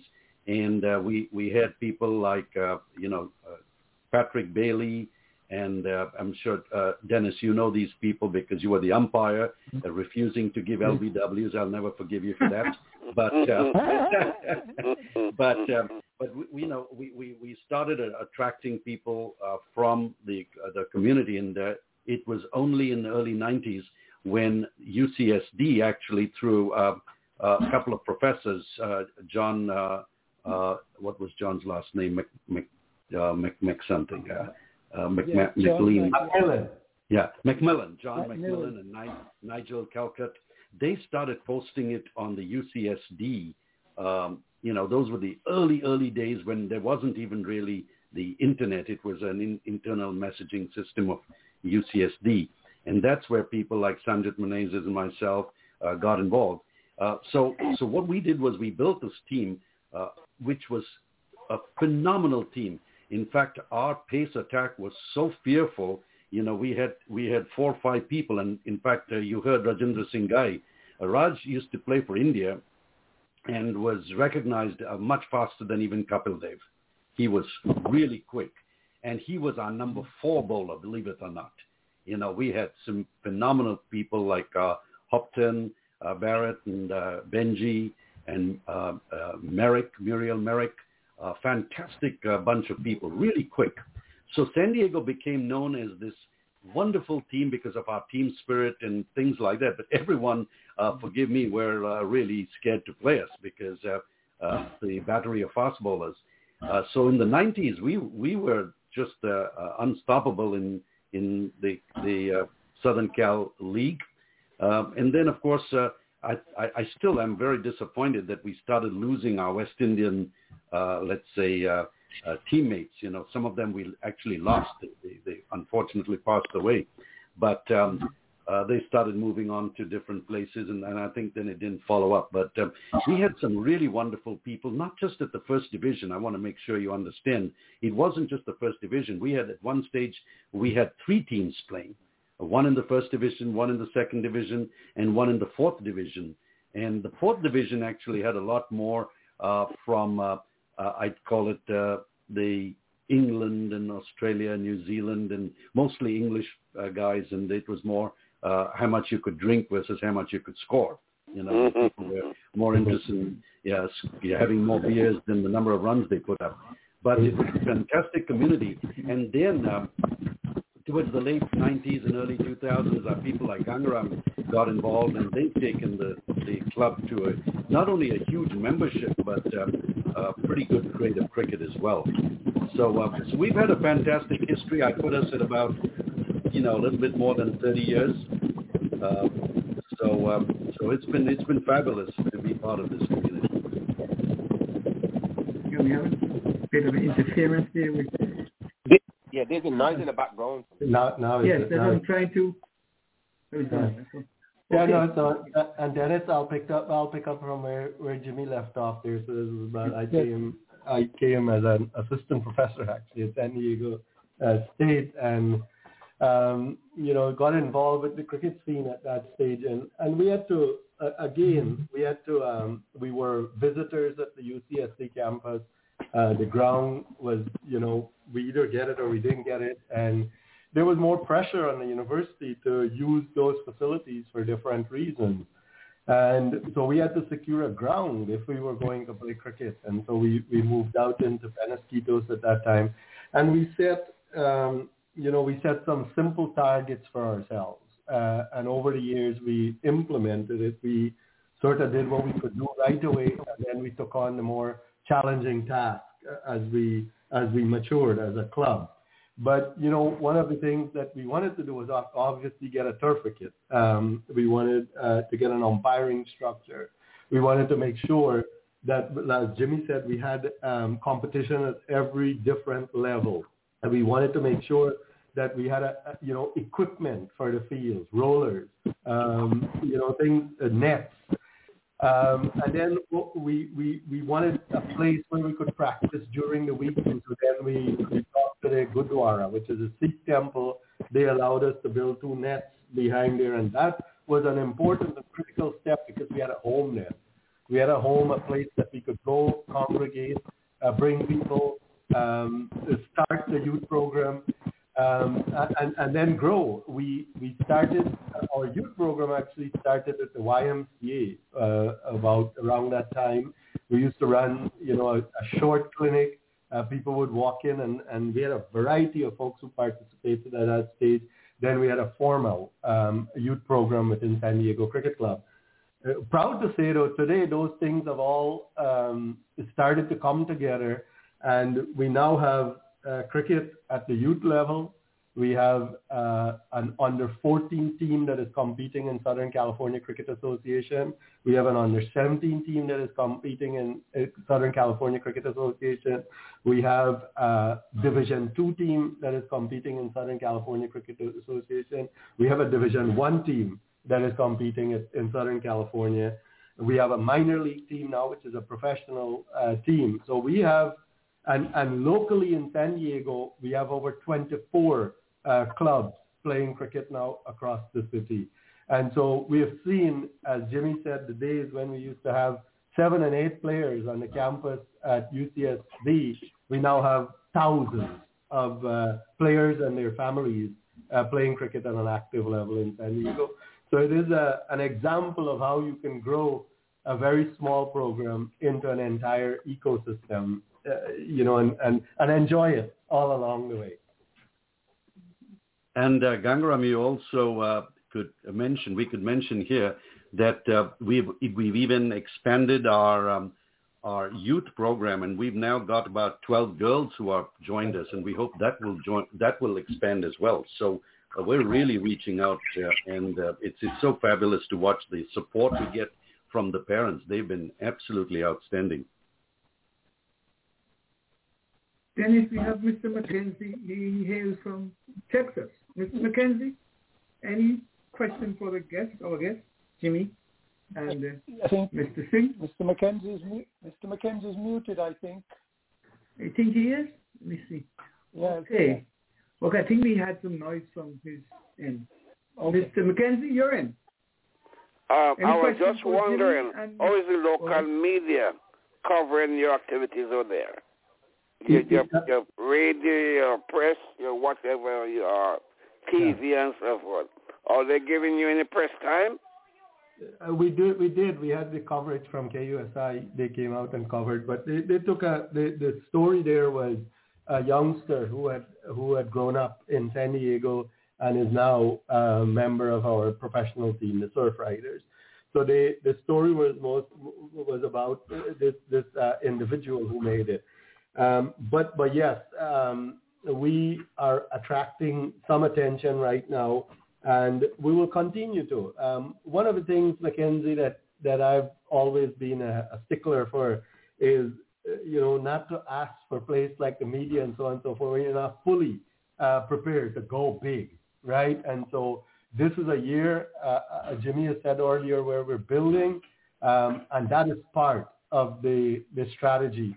How do we integrate the media in a meaningful way when we're ready? Because sometimes, you go out and you speak too loudly and you're not ready for that sort of attention, and it falls, right? And so we just have to make sure that we have all the pieces together, and before we bring in that, because you get one shot, I think, especially when you're dealing with media folks. You get one shot at it, but we have also engaged through Jimmy.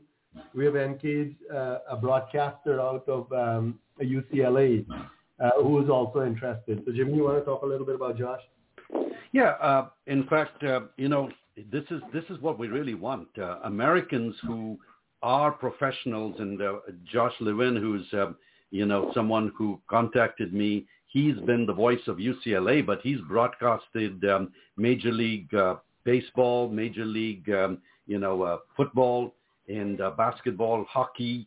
So he's been the voice of the Red Sox, for example, and he's very excited. So he's promised us that once we get this thing cracking, he would like to join me in the box and start reaching out as an American, telling people why they should be watching cricket instead of baseball. I hope he doesn't get thrown out of the baseball world, but no, I think we will have a great opportunity once we start bringing in, as I said, American sportsmen, American fans, and American broadcasters, and hopefully then comes the American media, which then brings American dollars to support us. But right now we're not chasing the money at this stage. Many teams fortunately try to chase money. What is the level of your umpiring over there? You seem to have a lot of cricket being played. How are you with umpires? Sorry, I missed the last part. What was that? I was asking you seem to have a lot of cricket being played over there. I was asking about your level of umpiring. What is that like? Well, you've got to ask Dennis that, right? Yeah. I think I have an update. I have an update for Mackenzie for the entire period I've been living in this country. I've been the number one umpire for the area in Southern California and in particular the San Diego region. So I was always on duty for many of the weekends, Saturday and Sunday. That's where we met, right? Yes, that's where we met in Southern California, Mackenzie. Yes. Yes. So as a result. Anyway, I have a question for both Jimmy and Ganga. And there's much talk now of cricket in the Olympics. First of all, what are your views on cricket in the Olympics? And secondly, there's discussion as to which format should be the accepted format. What do you gentlemen think about cricket in the Olympics and which format they should play in the Olympics? Who wants to take I would one? think the T20. No, well, I guess. It's the 10-over match could be, but I think the T20 gives them more insight. Mackenzie, thank you. But the question is directed at our guests. I'm asking for their opinion. I'm sorry about that. Sorry, Mac. Well, I guess, Dennis, we all wish that it would be the 2028 Olympics. One, because we want to see cricket in the Olympics. It's the second most watched game in the world after soccer. So certainly from a television point of view, it would be in the interest of people to have cricket in the Olympics. The 2020 format at this stage, I mean, if it's T10, that's another topic, but clearly you're not going to have, one-day internationals and things like that on such a short period. So that would be the thing. But I think cricket does have a pretty good shot at the 2028 Olympics, and nothing better than that particular, not 2032, because 2028 is right here in Los Angeles. And for us, it would be the greatest, injection of enthusiasm if we can get the American people watching cricket played in their own country. And I think Major League will be pushing very hard along with the ICC for that. G, any thoughts on which format of the game? It's a good question, I think. And let me emphasize, in addition to the Olympics, of course cricket should be in the Olympics. There's no doubt about it. I'll get to the format in a little bit. But the other thing that is equally important is to get cricket into the NCAA system. And that is the college system. Because if you look at American football and American baseball and most sports that end up going at the highest level, it's through the college system. Shot put, athletics, the majority of sports come through the college system. And you can, of course, you can be in any sector in society and be a spokesperson. But it provides a structure, I think. And cricket will, what is happening right now in the United States is that you have a lot of good young cricketers, and around the age of about 18 or so, they drop out of cricket, and that's the age that they go through to college. And so what happened is that there's this belief that they can't balance the two. They can't balance cricket and school. And so I can tell you tens, even at hundreds, of cricketers who I can identify in this area. So that needs to be also up there, Dennis. But coming to the Olympic and which format, most people, as Mackenzie said, and I think I'll be in the minority in this group, I think it should be a minimum of 1 day. And the reason I'm saying that is because cricket is a very skillful game. Cricket is not a game of chance, right? And the T20 format has introduced a lot of chance in the sports, right? And it doesn't allow enough time for a skillful athlete to practice his or her art, right? And that's something that yes, T20 is entertaining. Yes, T20 is going to attract the American audience. Yes, T20 has all the blings and so on and so forth.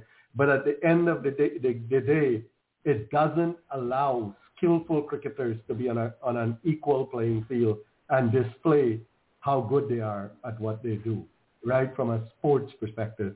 So I would say give each country a chance to display the hard work that they have put into cricket in terms of preparing for the Olympics. But I know I am a minority view on this one. Mm-hmm. Mm-hmm. Just to follow up, how would you go through the process of eliminating? Would you want to see 2 teams at the end? 2 teams at the end, or 4 teams? And would you think that it would be played in the day or in the night? If it were 1 day cricket? But it depends on where it's played. So when you in these cricketing countries right now, you have the really first class stadiums, and you also have the ability to control conditions to a large degree. You can cover the pitch the night before. You can actually do the day-night sort of stuff. If cricket is in the Olympics and it's in LA, they're going to have to distribute the games across the country, I think, right? And more importantly, they're going to have some elimination across regions and so on, so forth. But at the end of the day, when it comes to the United States, and if we're going to play those games in the United States, it puts very few facilities up there. The one in Fort Lauderdale that we heard about earlier, the one in Prairie View. Can I interrupt? 1 second. Can I interrupt? Sure. Please, it is not, you're giving the wrong city credit. It is not Fort Lauderdale. It is Lauderhill. Oh, my bad. Sorry about that. Credit. Sorry about that.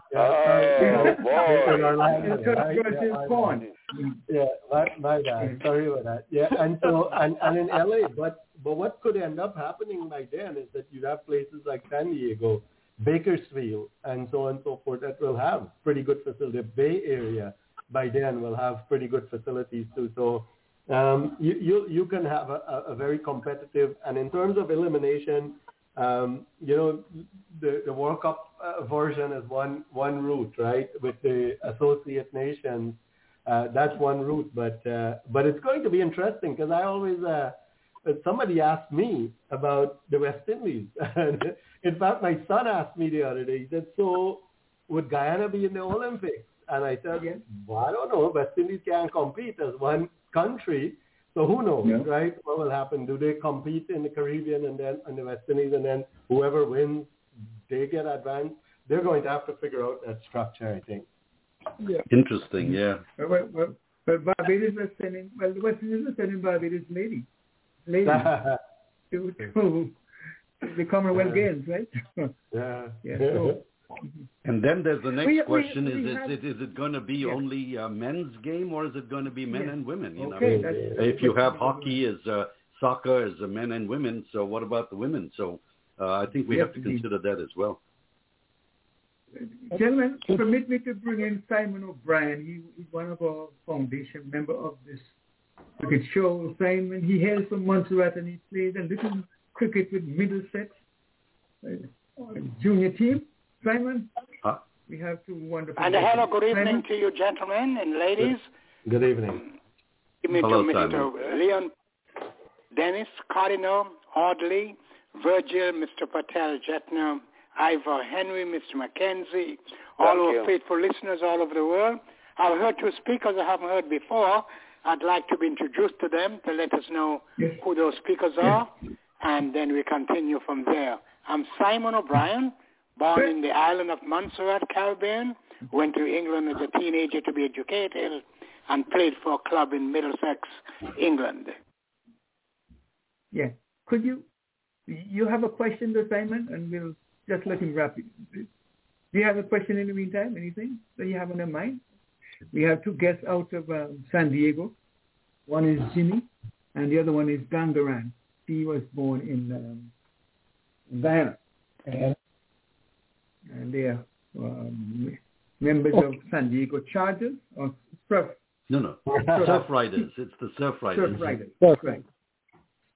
They're playing in the minor leagues now in the USA. Any question for Very good. Thank you so much. Okay. Any questions? Leon, I'll take it again with another one if Simon does not have a question. I got a couple more when you're through. Okay. Go ahead. My next question is back to the minor leagues. How many teams from this region that your team is involved in is likely to earn a spot in the next round? And what is the farthest distance the Surf Riders will travel during these opening rounds of the matches? Is it just from San Diego to San Francisco, or do you travel elsewhere? No, we have our games. We play in the Pacific Division, and we have 7 teams. Seattle 1, 3 in the Bay Area, and 3 in Southern California. 2 of those will advance. The top 2 will advance. The farthest we'll travel is actually Houston. So we have 1 out of league game, but the rest are within our division. So we went up to Seattle, we go to the Bay Area twice, we go to LA, and then we play a couple of games in San Diego, and then our away game will be in Houston. Jimmy, did I get that right? Yeah, you sure did. And, right now, it's impossible, Dennis, to think about who's going to advance, but clearly the 3 Bay Area teams seem to be leading the charge right now because they've been destroying everyone else. Mm-hmm. And again, it's a question, and someday we'll figure all this out. It's a question of how many professionals you have on your team. And as I said earlier in the conversation here, we decided that this year we will just focus on team building and not really go paying big bucks for professionals. Okay. What are the ground responsibilities where you guys are located? I mean, I know it's a public park, but what are the responsibilities you have as a cricket club for the ground, and how much help do you get from the local authorities? And tell us about the challenges you both face in running not just 3 division teams and a minor league team and thinking about a major league team. What are the challenges? I think that's definitely a Gangaram question, since he's been very instrumental with the grounds. So, yeah, very good question. And as you're asking that question, my hair is turning gray because of all the issues that we have to deal with over here. But no, the city has been actually very cooperative, and at the beginning it was challenging to get the city feel, but once we were in, I give full credit to the community, the baseball community, the soccer community, the softball community. they really embrace cricket. And let me just give you an example, right? And you're all cricketers, so you know the sanctity of the pitch, right? And you can't have people running on it, especially soccer players, right? They really tear up the pitch, right? And I was pleasantly surprised when we put in a turf wicket, which we paid pretty close to $15,000. We had to ship the clay in from Sacramento and use an ICC curator to sort of get it up to where we needed to get it to.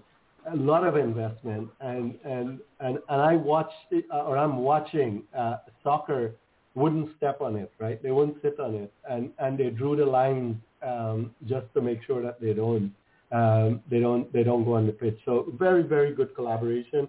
But it is a city facility, and we have to play multiple sports on it. We sit on a recreation council, and the recreation council has a sports council. And so we meet and we talk about which days we'll use the field. The good thing about it is that field is now totally dedicated to cricket every Sunday throughout the year, which is a tremendous gift from the city to us. In terms of preparing the wicket gets cut every Friday by the city. The entire field, and they vacuum the grass or whatever it is that they do to get it out. And then we have a curator in San Diego, a fellow West Indian who treats the pitch as his child and takes care of it. Yeah, with a lot of passion. And so we bought a 1-ton roller. We have the watering system set up. And we have volunteers who go and water it during the week because we are San Diego doesn't get rain. And so we have to water it at least 4 times a week. The youngsters, the youth team, they go out to and help to water it. So we have a schedule. And we have Wayne Copeland is his name, Trinidadian guy who puts in a tremendous amount of effort in terms of preparing the wicket on a weekly basis. So that's the dedication that we have. And you have people like Dennis who have umpired the game for years and years and years. For free. That they were doing. Yeah? without any compensation. But it's a tremendous amount of effort. Tremendous. I wouldn't even think about, the compensation in these situations. Just getting up and getting out and doing something for the sport. And not looking back. That's what I like. And, I've been involved with cricket, the president of San Diego Cricket Club for almost 22 years now. And what keeps me coming back is people like this, right? You want to see when people come out and give of themselves, it provides the motivation for us to sort of continue, and it's growing, and it's going to get better and better and better. Question for both of you: How involved are the ladies, and do you foresee ladies being involved with the minor league in teams? Wow, that's a good one. I think we have to be realistic in terms of minor league. I would hope that they have this in their in their sights, because that's 50% of the population, right, of any city or any country is women. So we definitely want to see that. I think we have to give minor league and major league a chance to get the men's stuff going. It's a challenge in itself. But it shouldn't be that long, particularly if we have, youth cricket opening up to boys and girls. And once that happens, it's just going to be a matter of time before you have an under-19 women's tournament and then, a minor league. So I think we've got to give them time. In terms of ladies, I'm not sure if the question was only about cricketers, but I can tell you in San Diego, our community, the women have been unbelievable. I mean, we've got moms. If you've got soccer moms, you certainly have cricket moms. Yes. And they are unbelievable in helping us. I quite honestly cannot imagine what youth cricket would be in San Diego without the help of the moms who organize things. They are constantly, taking on responsibilities that if it weren't for them, I can't see our youth cricket program being where it is today. And I'll let Gangaram add his part as well. No, I definitely. We should aspire, and I think, that's why we're proud that of the 12 girls who have joined our youth program. But I think for this audience, especially for my West Indian friends and this audience, you have to understand the way cricket is set up in the United States to understand whether women's cricket will take off or not. So what minor league is run by a company called ACE, the American Cricket Enterprise, and it's a private establishment that works closely with the USA Cricket, which is the national body. So it's like CWI, right? Yeah. And so the USA Cricket is responsible for the promotion of cricket across the nation. ACE, on the other hand, has agreed to help spread the T20 version of the game. And so I want to also take this opportunity to say that what ACE has done is actually put a little bit of momentum behind USA Cricket. And recently we saw the women's tournament in the United States that was an incredible success. And my hats off to USA Cricket for pulling that part of the game. And so I think the beauty about what minor league is doing and eventually major league, because in 2023 we're going to have a major league cricket tournament in the United States. What that is doing is it's fueling the growth of cricket in every single way. You know, even the first division teams now are getting better because they have this infusion of cricketers. So it's building, and a combination of USA Cricket, major league cricket, minor league cricket, club cricket will provide the momentum that we need for both men and women's cricket. Yes, Audley? Yes. Let me ask a question. You just mentioned something about having a Major League 2023. Will it be a system where, just like the English soccer or most, other soccer tournaments, you're going to have promotion and demotion once that is established? You have a team from the minor league will be going up, or is it that a part of the minor league team will be forming this major league team? Good, very good question, I think. I'm not going to claim to understand the entire structure, but I think the major league will be these franchises across the nation. Probably the big markets will get these teams. I know because it was announced in the media. LA is the only team that I'm familiar with. So LA was purchased by Shah Rukh Khan, who is the owner of the Calcutta Knight Riders and the Trinidad and Tobago Knight Riders. So that's the team that I know about, but there will be others across the nation. I'm hoping that what you're aspiring for there of a demotion system of some sort, that will be filtered into. But whatever it is, whatever form it takes, it is big cricket coming to the United States. That's great news, man. That's great news. Right. And I think it's just a matter of time before the big money. See, the thing, unfortunately, with cricket is you've got passion that fires things up, but it's big money that takes it off, it's big money. And I think once the U.S.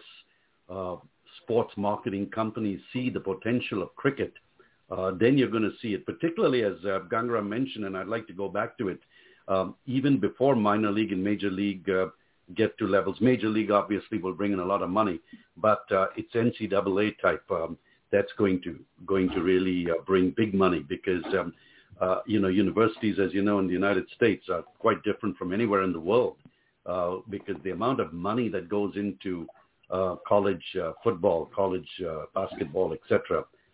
If you see cricket beginning to fire up at NCAA level, to the sports marketing people, this would be really cheap, if I could use that term, because they're going to get in very, very early and very inexpensively. So I think there'll be a lot of eyes on cricket once we start monetizing it. Wonderful. And just want to let you gentlemen know, and the rest of the audience, we are inside the Lawrence Yagaro Hour. From 8 to 9 is the Lawrence Yagaro Hour here on the Cricket Show. Yes, Leah. And we have two guests. Jimmy, can't pronounce the last name. And of course, we do have Mr. Gangaran Singh out of Guyana. Gentlemen, we have online with us one of our famous member of the panel, Mr. Jatin Patel. I'm sure you guys are familiar with him or might have heard the name. Welcome, Mr. Patel. Jimmy? Yes, good evening, everybody. Hi, Jatin. Okay. No, I was late because I was coming out of that minor league game and I'm driving. So I said, let me say hello to everybody. And let's hang in for maybe about half hour. Okay. Thanks for joining and of course us. We announce you and play music for your happy birthday tomorrow. Okay. Thank you, guys.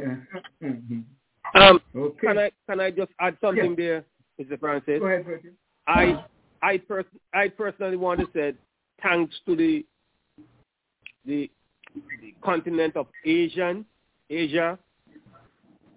members, country like India, Sri Lanka, all those countries over there. Because if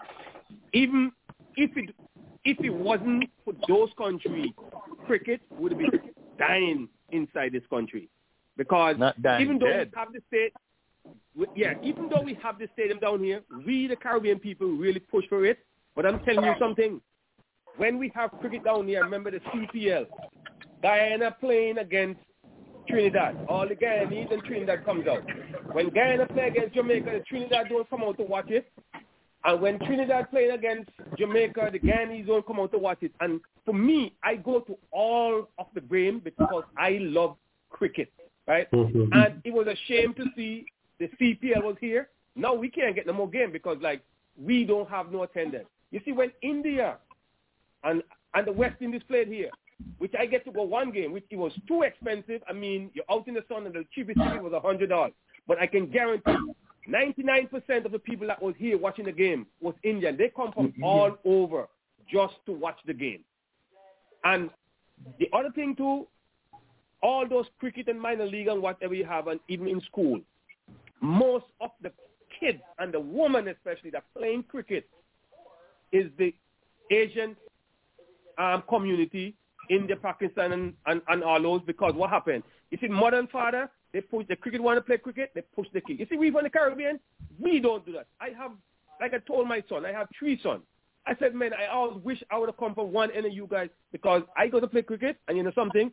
The other half, the mother would not want them to go and play the cricket, because, oh, in America, they learn basketball, and believe you, that hurt inside of me for not having my cricket, my kids and them learn the game. We Caribbean people do not do that. We're telling our kids, oh, go and play basketball, don't play cricket.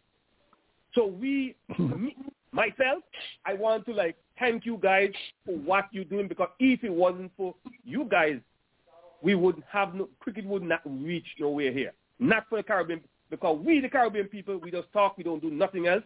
Most likely you have a one and two few will, you know, put the kids out there, but majority, like 90%, would not have the kids playing cricket here. So for you guys, I just want to thank you guys so much so we can have good cricket in this country. Well said. Dennis? Okay, yes. Earlier Jimmy and Ganga mentioned that they had some items they were building on and they wanted to share with us. I'm wondering if they have already done the sharing, or do they require a few minutes to, give us what they promised? No, Dennis, I think we've done. Thank you so much for having us on the show. It was a pleasure actually to discuss with such passionate people participating. We just the one thing that we wanted to talk about was the growth of youth cricket, and I think Jatin is actually quite a good guest for that, because I've been following his work for a long time, Jatin Patel, and so he is in a good position to explain what needs to be done in this country to promote youth cricket. So that's it. I don't. Jimmy, you have any last minute thoughts? Yeah, no, but we have some more questions for you. No, I think. Okay. Yes. I was very concerned about the funding for your club. How do you get it funding? Are your members pay dues, or you get anything from the? Jimmy, are you still on? Yeah, Do you want to take that one? Well, in terms of funding, there's two things. One is the funding for the club, the San Diego Cricket Club, and the other is, of course, the funding of the San Diego Surf Riders. Got it. Oh, right. So let me take the San Diego Cricket Club one, and then I'll turn over to Jimmy for Surf Riders. San Diego Cricket Club is a membership club. We try our best to keep it to about $350 a year per season, and we have some support from the community. But one of the things that we have done to reduce the cost of cricket to cricketers is that we created what is called a patron member section, and so it's a 10 at $1,000 a year. And so those are diehards who have supported the clubs over. Jimmy is a patron member, and so on. So we have 10 patron members, and then we have individuals who pay a membership due. We were able to get the umpiring, the food, the league fees and everything, a budget there, and we then make sure that we back out the patron members, any sponsorship, and what's left over, we allocate that to the membership. And so we've been able to promote cricket at a very low cost to players who want to play. Jimmy? Yeah, on the Surf Riders, remember, this is not a club; it's a franchise. So we have to pay our players. We've got a lot of travel expenses for the club. It's pretty much driving up and down to Los Angeles. Nobody gets paid. Nobody even gets to reimburse themselves for the travel. So our budget for the Surf Riders is around $100,000. So for us, it's all about getting sponsorships. And this year, we're finding it a little difficult. So some of the, owners have had to throw in a little bit more. But we're hoping that, we'll build this community, we'll get a lot of publicity, and hopefully, we'll be able to get more sponsors to jump in when they see the opportunity that lies ahead for minor league cricket, particularly sponsoring and supporting a San Diego team. So, I do want to give a shout out, to some of our sponsors, particularly our lead sponsor, Westpac. Go right ahead. Well, yeah. As I said, we've just got a very, very few. Westpac being one of them. We've got Metroflex Gym, and Brian Diaz Financial has been very helpful for our youth cricket. We've also got MCP, which is again one of our owners owns that, and then we've got, forgive me, Ganga, we've got one real estate company as well, right? But we're certainly looking for a lot more, and I hope any generous person out there who wants to support San Diego will chip in. The Hollywood Blasters, are they out of Florida or out of California? California. Master Blasters is out of Hollywood. It's Hollywood Master Blasters. Hollywood, correct, yes. Okay, so they don't have that. Thought they were coming from Florida. No. Okay, those are my questions. Yeah. All right. Roger, were you coming in or Jim? Were you coming in, Dennis? Yes, I have another question I can throw in here. Somebody was trying to come in. Tell me, what is the average age of your draftees for the minor leagues? And did you draft any minor league young players from within your, say, the San Diego area or the San Diego club, or even from outside? The youngest one, did you draft any minor league young players and the average age? Yes. Well, there's leagues. The minor league has rules for 1 under 19 and 2 under 21, I think. So and they have to play in every game. And yes, we did. We drafted one from Northern California and one from our academy in San Diego. The other one because we wanted to show that there was a pathway, but he's very talented. So I shouldn't say that because he's from San Diego. He is very talented and he earned a spot as a draft. And so that's how it worked. The average age, I will guess, maybe the mid-20s. Jimmy? I think we do have a few in their early 30s. Our captain is in his early 30s. We've got a couple of people who are like 36, 37, but mostly I would say they are in their early to mid-20s. We've got a lot of very exciting young people, and I think that's how we're going to build this team. So let me use this opportunity. So minor league had some rules in terms of the composition of the team. And I am not the best person to explain them, but I'll take because you don't have an expert on here, I'll take my guess.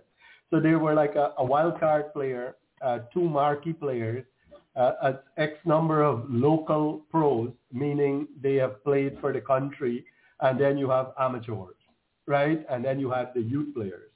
So and you have your roster, you have to put it together like that, right? And so what a lot of teams have done for the wild card and the 2 marquee is that they have gone and gotten pretty high-level cricketers, like Unmuk Chen, just the guy who captained the India. Yep, he's batting right now. He's on 10 on 18 balls. Right, and so you have him. You have Sujit Gowda, who almost played Ranji. You have Sami Islam play for Pakistan. You have Shian Jayasuriya. You have and on the East Coast, you'll have a whole bunch, I'm sure, of West Indians that are in that pack too. But that's how you have the minor league sets up the conditions, and you have to be able to fill those conditions. Our wild card in San Diego is a Guyanese. He played for Guyana and currently playing for the Canadian team. His name is Dylan Halinger. So he is our wild card at this stage. So that's how the teams are put together. Thank you. And do these players all, given that you've got, a month or so, 6 weeks, maybe 2 months of minor league games, all these players from outside of your region, do they all have to live within this area, or do they make I wish they could do that, Dennis. No, unfortunately, no. We've got to spend a lot of money flying people in and out, and of course, if we had to keep them here, then it's their jobs and things like that. They would be very difficult to compensate them for. So, unfortunately, at this stage, it's still requiring us to fly people around. Right.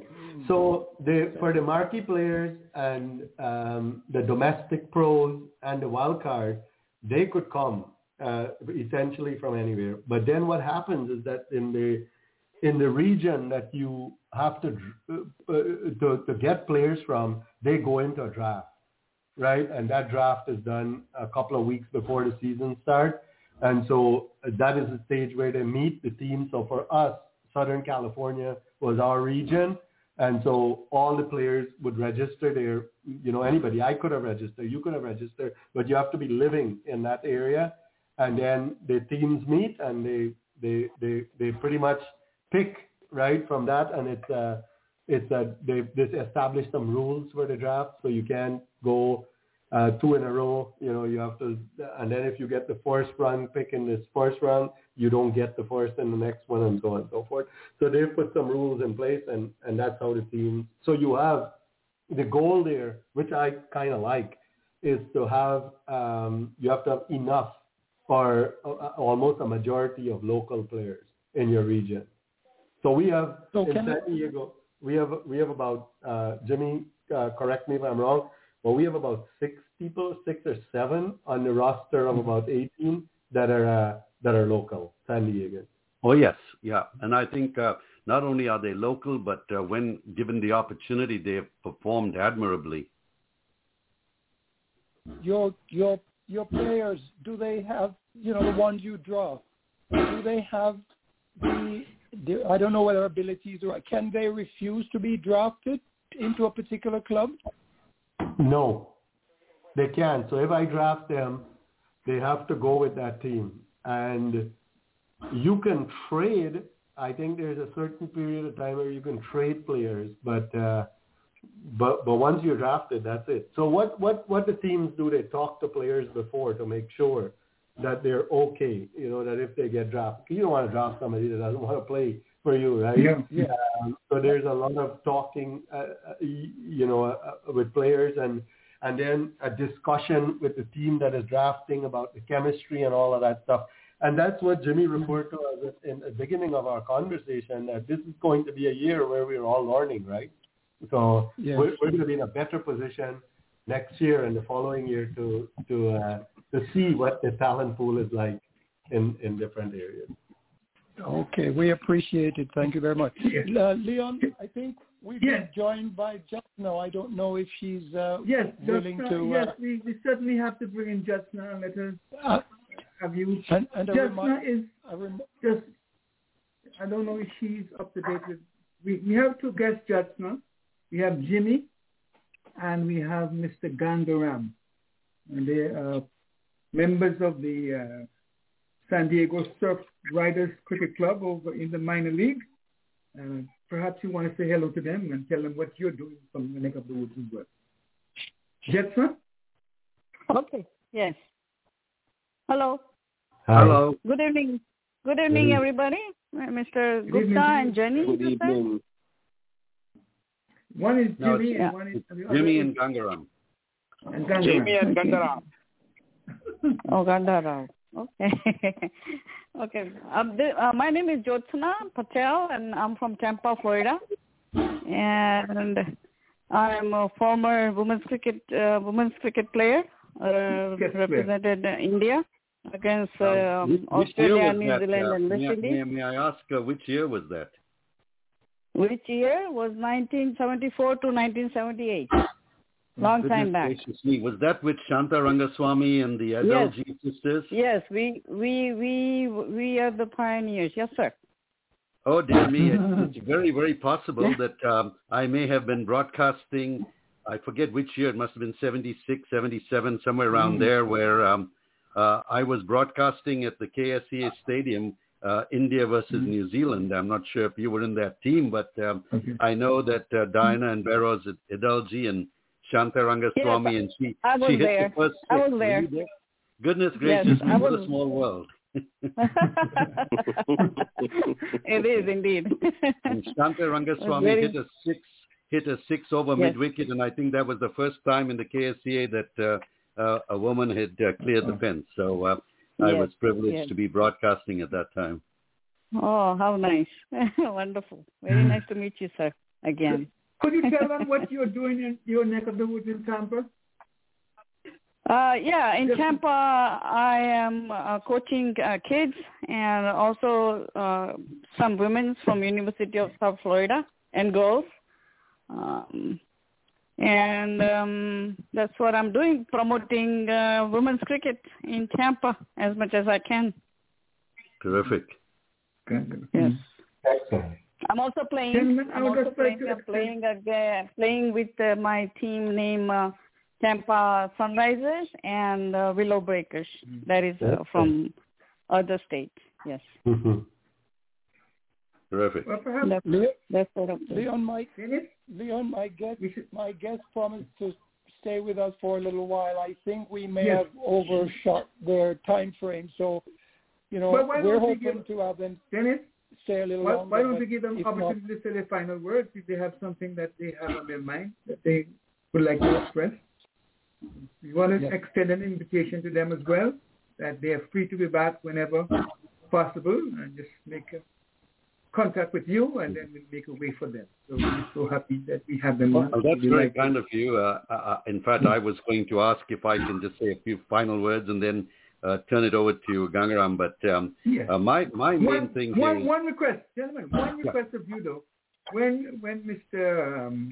Gangaram, he writes the book with Betty Singh, that if it were possible, if he could come on the show with him and talk about a book, that's possible. No, definitely. I would love to do that. I would do that. And as a matter of fact, I was thinking that we raffle one of his books. We'll buy one and probably buy two and raffle one to the general public. it would be a wonderful thing. So it would be an honor to share the book, because we're not.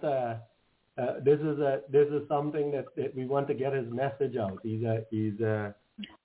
His brand of cricketer is dying, and we need to cultivate more like him for the game as we move forward. So it would be an honor to come and do that. Yes, tell him for us what the first question that I would ask is, how did what goes went through his mind when he's going to Sir Vivian Richards? That's the question. Well, they're very good friends, by the way. From my recollection, actually, he talks a lot about Gary Sobers. He doesn't. He talks a lot about his respect for Gary Sobers. He does talk about Viv, but more so about what a not only an incredible cricketer, but a human being he is. So I remember, and he talks a lot about Frankie Worrell. And about the passion that Frank Worrell shared for the game, and his diplomacy, and just an all-round great human being. So we'll have to leave that for another day conversation. Commentated Women's Cup, 1976. Yes. So your final words, gentlemen. Your final words. Okay, well, I've got to get going here, so if it's okay with you, I'll go first, and then Gangaram maybe can close up. No, what I wanted to do is to share with you all, you've heard about the San Diego Cricket Club and San Diego Surf Riders and things like that. Where I personally would like to see us go is the youth program across, as I started my, in the beginning of the hour, talking about getting it into the American system. And so the grand plan that we have right now is to start at the schools, middle schools, and then from middle school move into high schools. We started with 400 students at one school.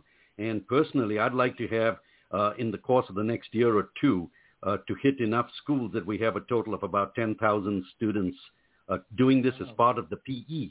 So it's not one of those evening programs where let's talk about cricket. We're training the actual teachers, the PE teachers who know nothing about cricket. We are teaching them. They are watching us teach the first few lessons.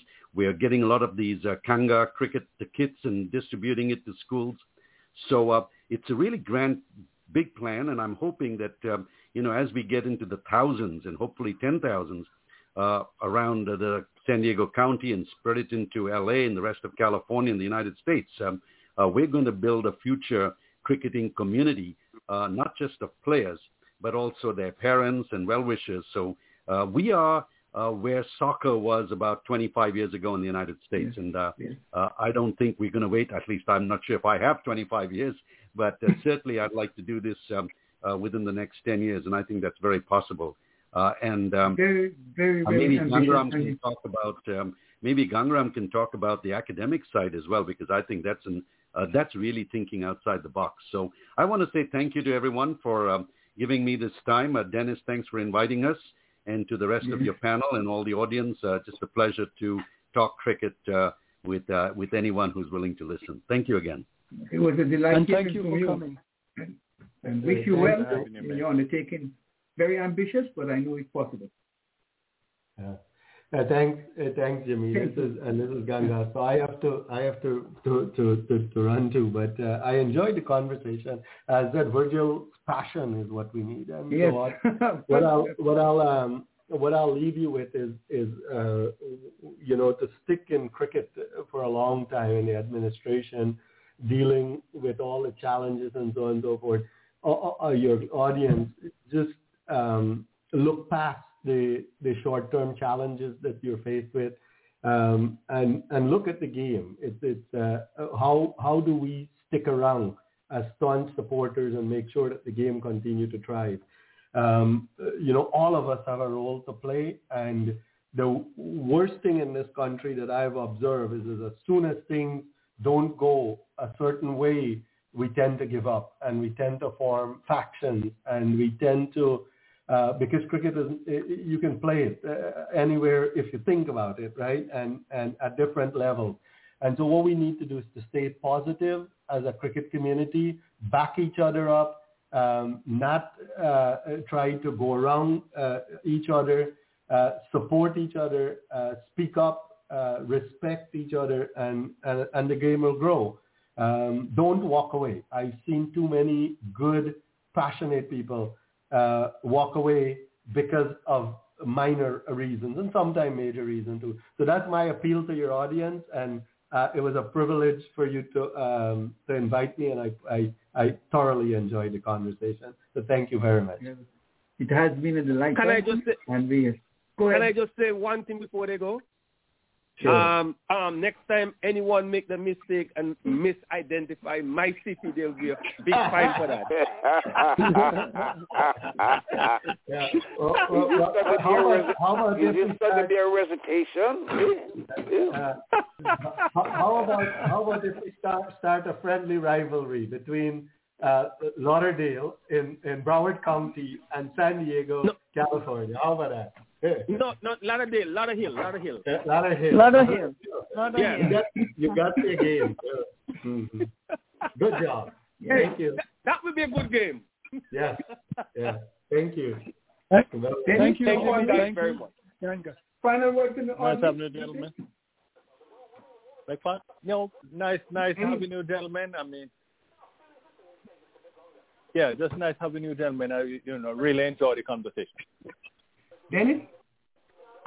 Yes, I just want to reach out again once more and thank both of them, Jimmy and Dr. Gangaram Singh, for taking the time out of their busy schedule to come and, have this little chat with us and tell us about the growth and the development of the game, not just here in our local region, but their dreams of having the games developed into a national affair.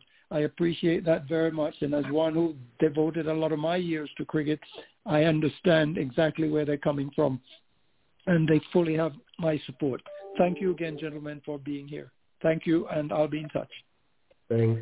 Thank you. Bye-bye. Thank you so much, Dennis, for bringing on this wonderful guest, and I'm sure it was delightful for all of our members hearing from them.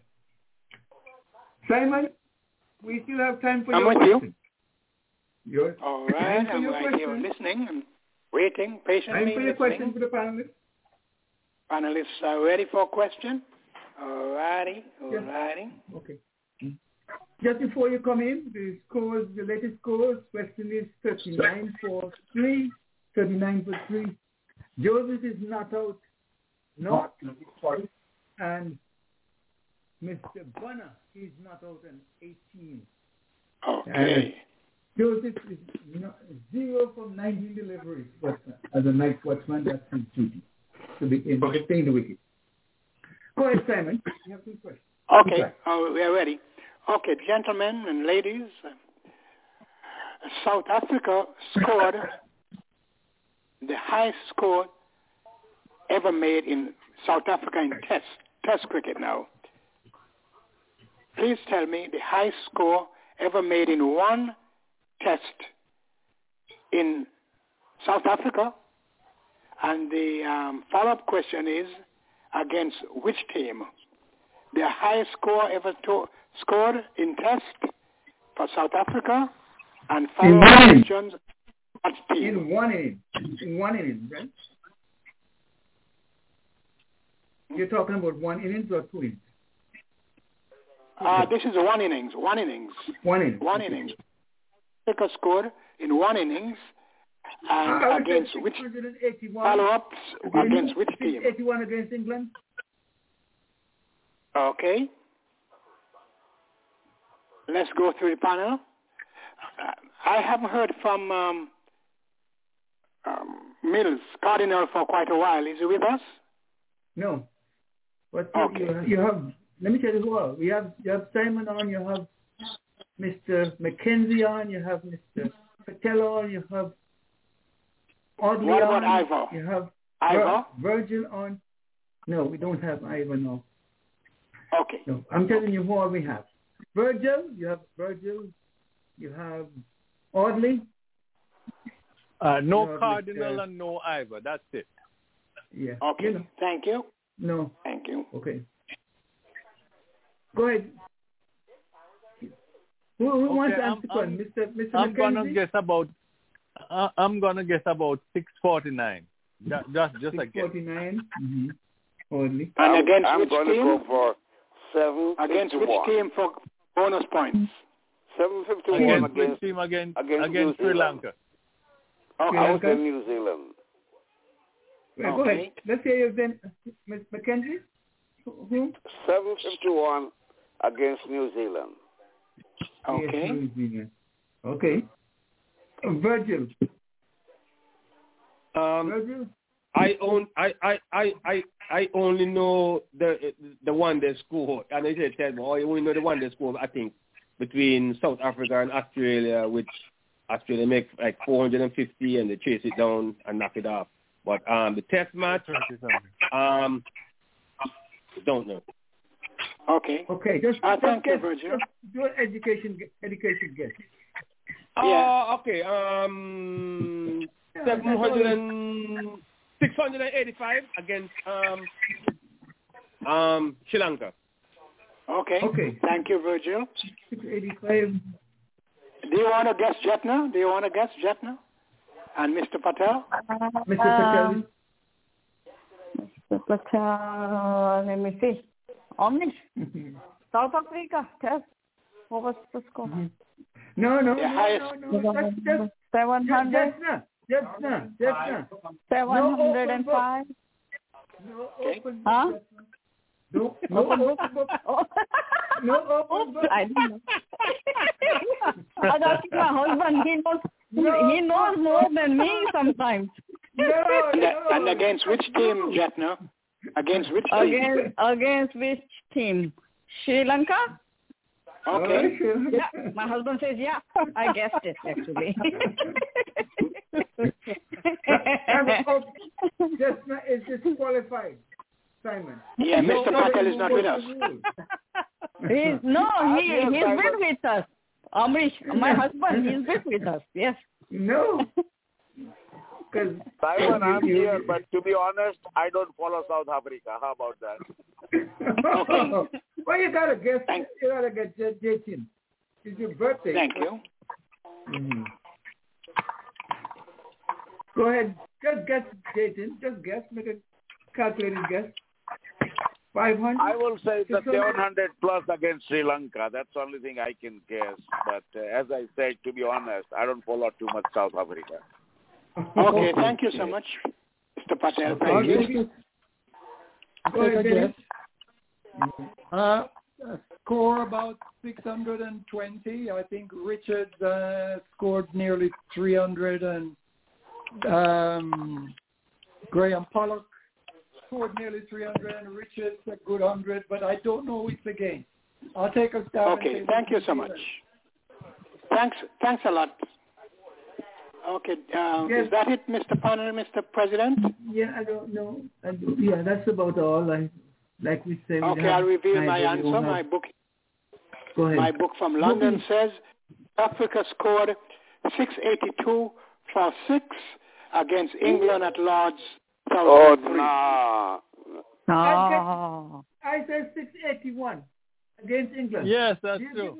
That's near enough. You didn't say that. 681. Against England. You didn't say 681. I said 681 against England. 682. Yeah, just educational. So we were in the ballpark, yes. Yes. We were in the ballpark. Yeah, that's right. We were close. No. So you know your cricket. No. Gentlemen, ladies, you know your cricket. Okay. Who is going to give me a question tonight? Jetna? Jetna, you're going to give Simon a question. Me? No, I'm not prepared. Okay. Let's Virgil then. Virgil, come on in with a question to Simon. No, Jetna need to go back to her husband and let he ask the question. He give her the question to Simon. Ask question. Who's going to win the West Indies test? Who's going to win the West Indies test? Well, we can I have to say West Indies. Good question. Simon, are you sure? You got only 2 days left. You got only 2 days left. Yes. I'll still see West Indies against Pakistan. West Indies against Pakistan. Who's going to win the series or the test? Which one? Yeah. Who's going to win the series? The test. Who's going to the test or the series? The test. Okay, the test. Yeah. And since I came on later, I didn't find out the scores of England and India. Mr. President, can someone go through that for me, please? Yes. India won by 151 runs. Okay. Thank you so much. Yes. Okay. But anybody want to answer Simon questions? Who's going to win? Who's going to win the test? West Indies versus South Africa. That again we're just prognosticating because nobody really. Yeah. Nobody. I mean, we're just speculating, and just our opinion. Mm-hmm. So we don't really have a right or wrong. So.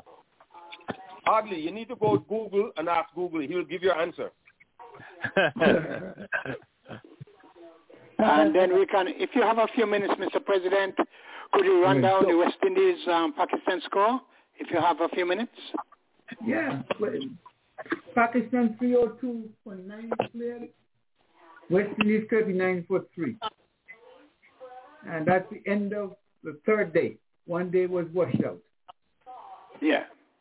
The captain Barbara Azam made 75 and Alam made 124 not out. With run 31. Let's see. I know you want to hear the bowling. Kimar wrote 27 overs, 3 for 68. Jayden Seal, 15 overs, 3 for 21. Holder, 23 overs, 2 for 42.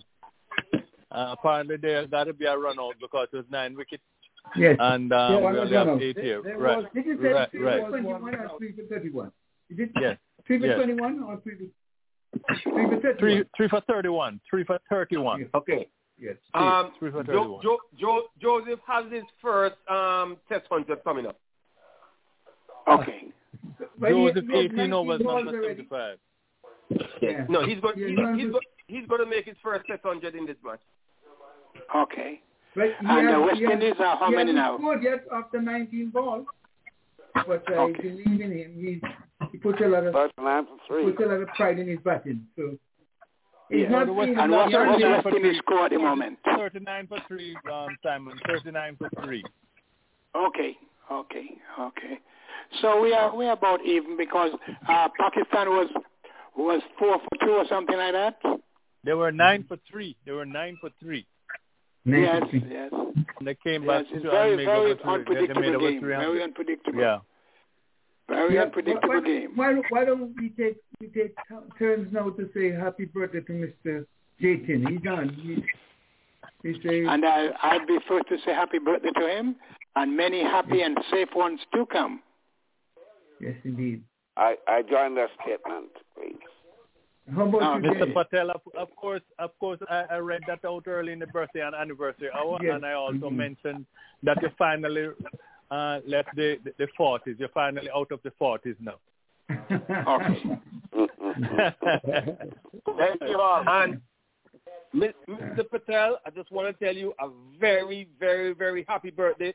And this one to be special for you because this one is coming straight out of the beautiful city of Lauderhill. So enjoy your birthday. I got a sweet in the pot, you know what I mean?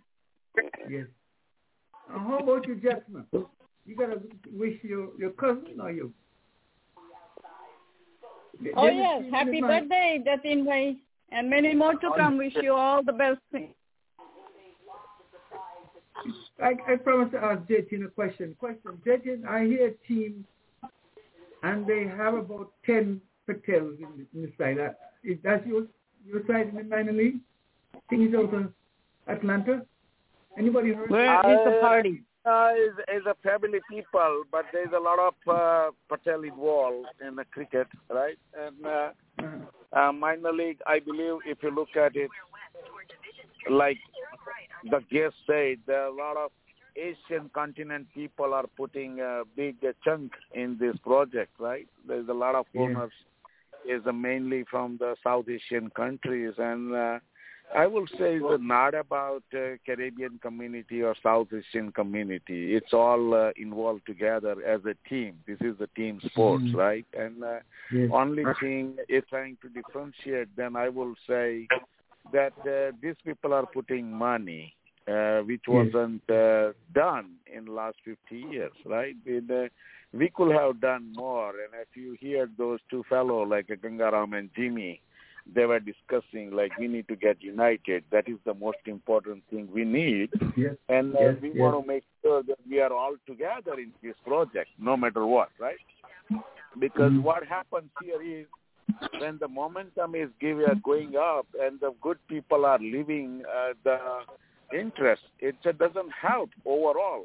Now it's, I will say, is like a running chain, and everybody needs to be on board and make sure that we support each other whatever we can, and just want to establish from this level to the next level. That is what we are looking at. And I will say there is a lot of positive things are happening, let's say this way, and next 3-4 years will decide how strong we are and how far we are going, right? But the way I look at it, with the development of the new facilities and all things are happening, I will say the better future is ahead, and I can see a bright light at the end of the tunnel, definitely for the next generation. We got to put some effort. I subscribe to that.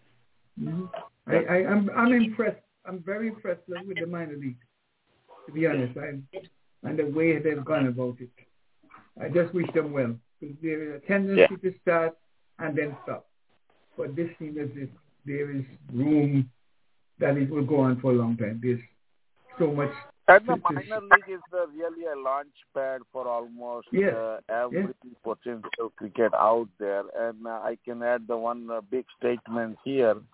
If the cricket has been changed and the people talking about IPL or commercialization or players' contracts and all these things, it's all happened from that one World Cup final when India won against West Indies in 83.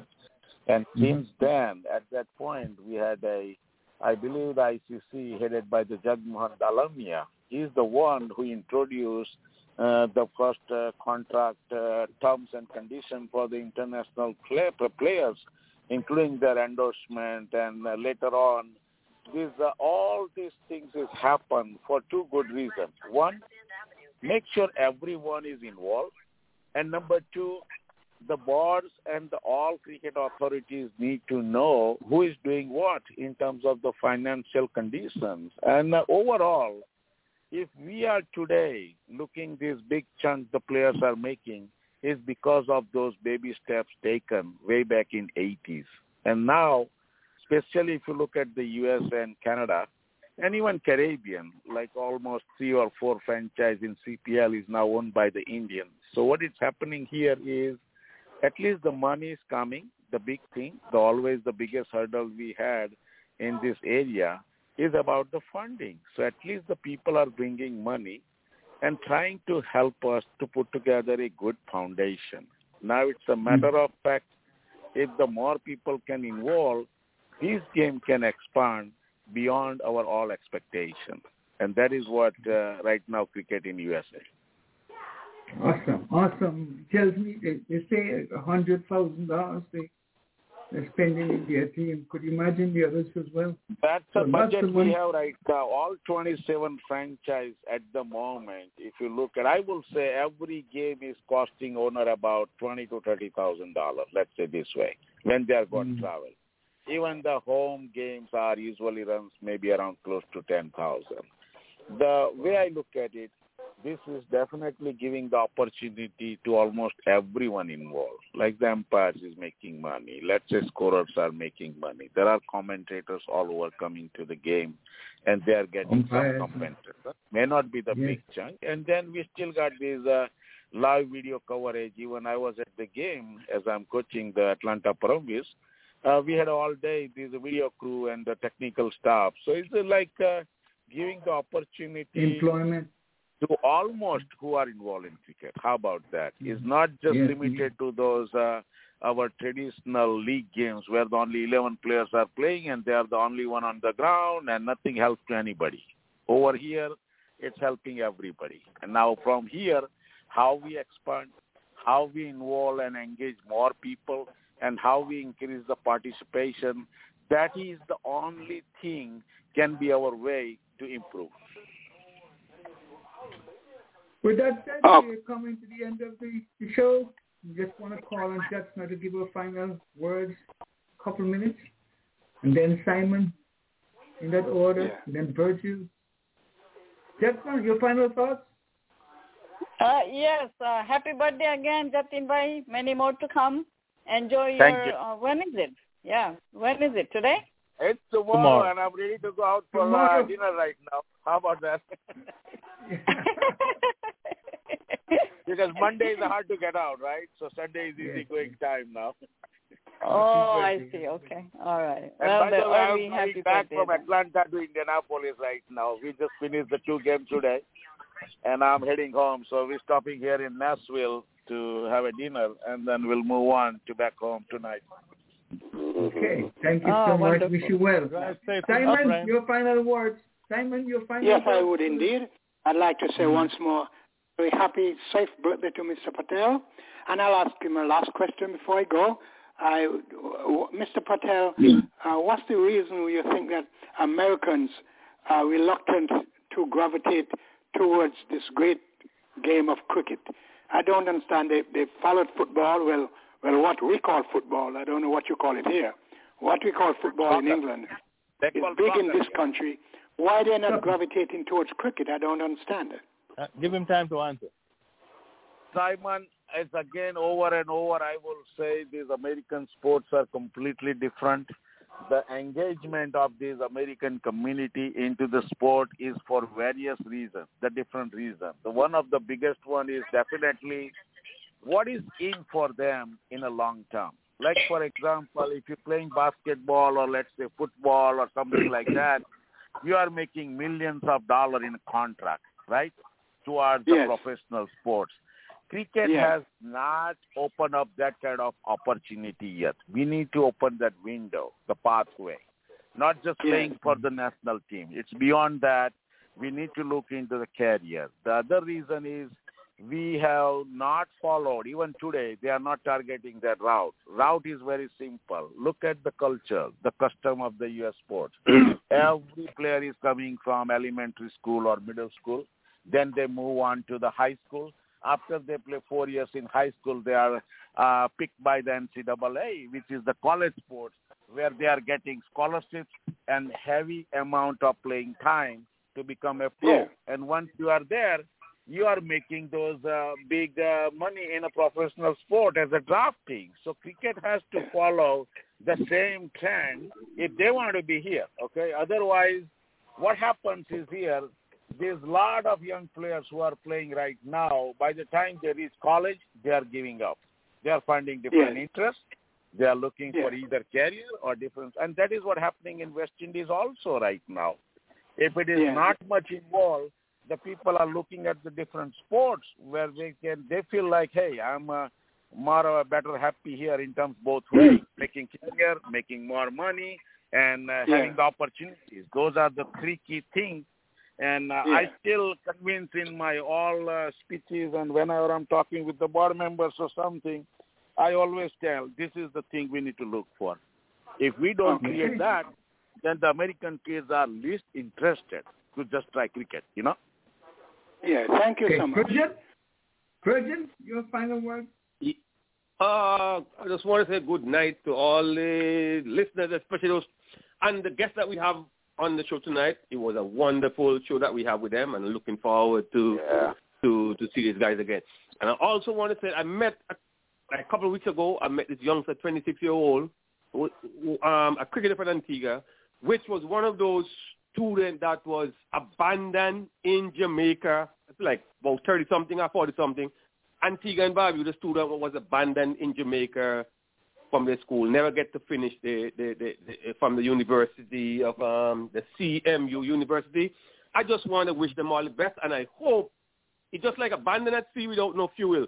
So hope somebody can find a way to fuel these youngsters back, because you know that will mess their mind up. And I just want to wish them all the best. Good. Thank you so if much, anyone want to see it, just go. Mr. Mackenzie? Yes, I just want to say thanks for a very, very lovely show. Very good guests we have on it too. The West Indies are struggling at 39-3. I just hope and pray that they will recover and maintain their lead in the series. A lot of Americans are suffering from the hurricane, some from fire, and everything like that. We just hope that things will settle down and life will return to normal. So thank you so much. Much. Dennis? Thank you for a lovely... Thank you so much. Dennis? Yes, I wanted to... Yes, you wanted to thank Jatin for being a valuable part of the cricket show and his contributions to the show and everything else surrounding the, promotion, production, and so on. I wanted to wish him happy birthday. I hope he's still listening. I know he's no longer. No, he's gone. He's gone with the wind.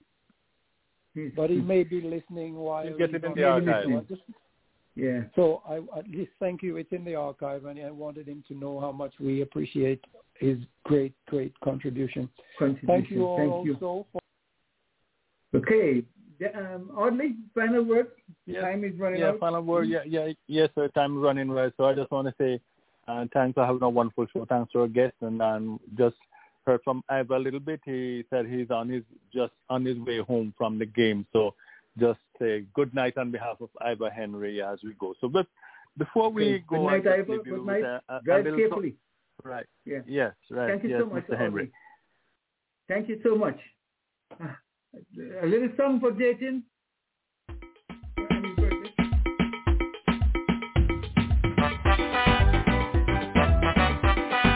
Jatin is happy.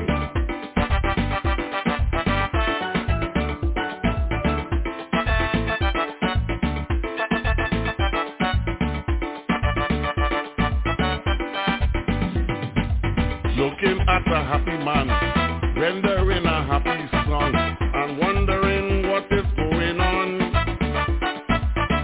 I have no house, no land, I have no big diamond, I have no Cadillac or no van.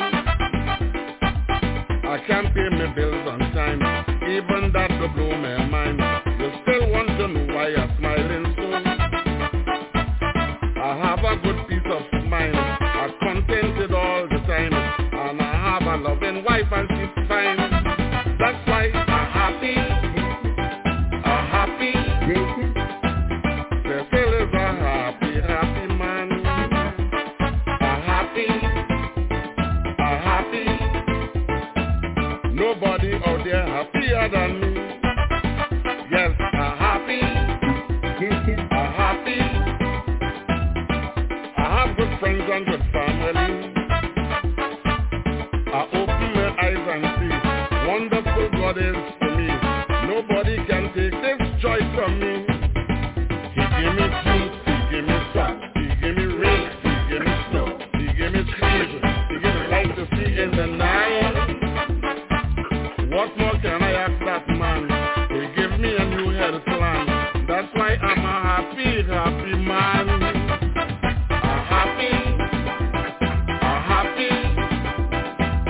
There still is a happy man. I just have to let it be. Just look back and look and see. Nobody out there happier than me. Hey!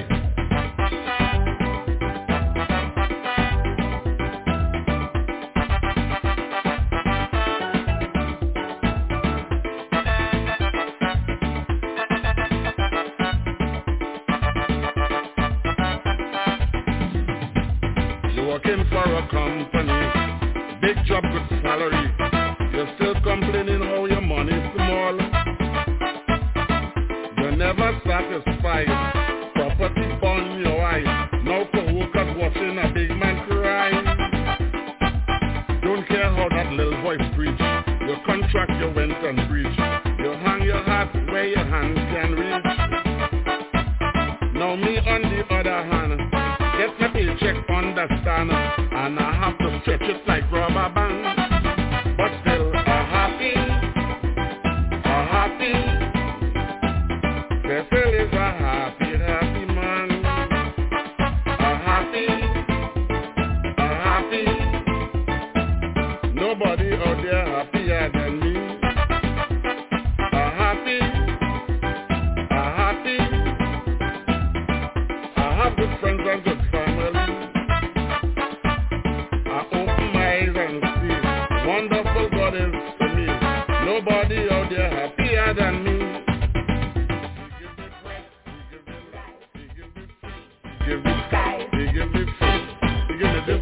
walk upon.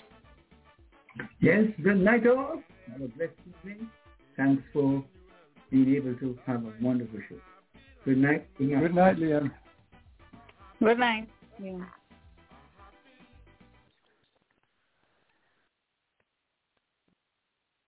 Hey guys, it is Ryan. I'm not sure if you know this about me, but I'm a bit of a fun fanatic when I can. I like to work, but I like fun too. It's a thing. And now the truth is out there. I can tell you about my favorite place to have fun.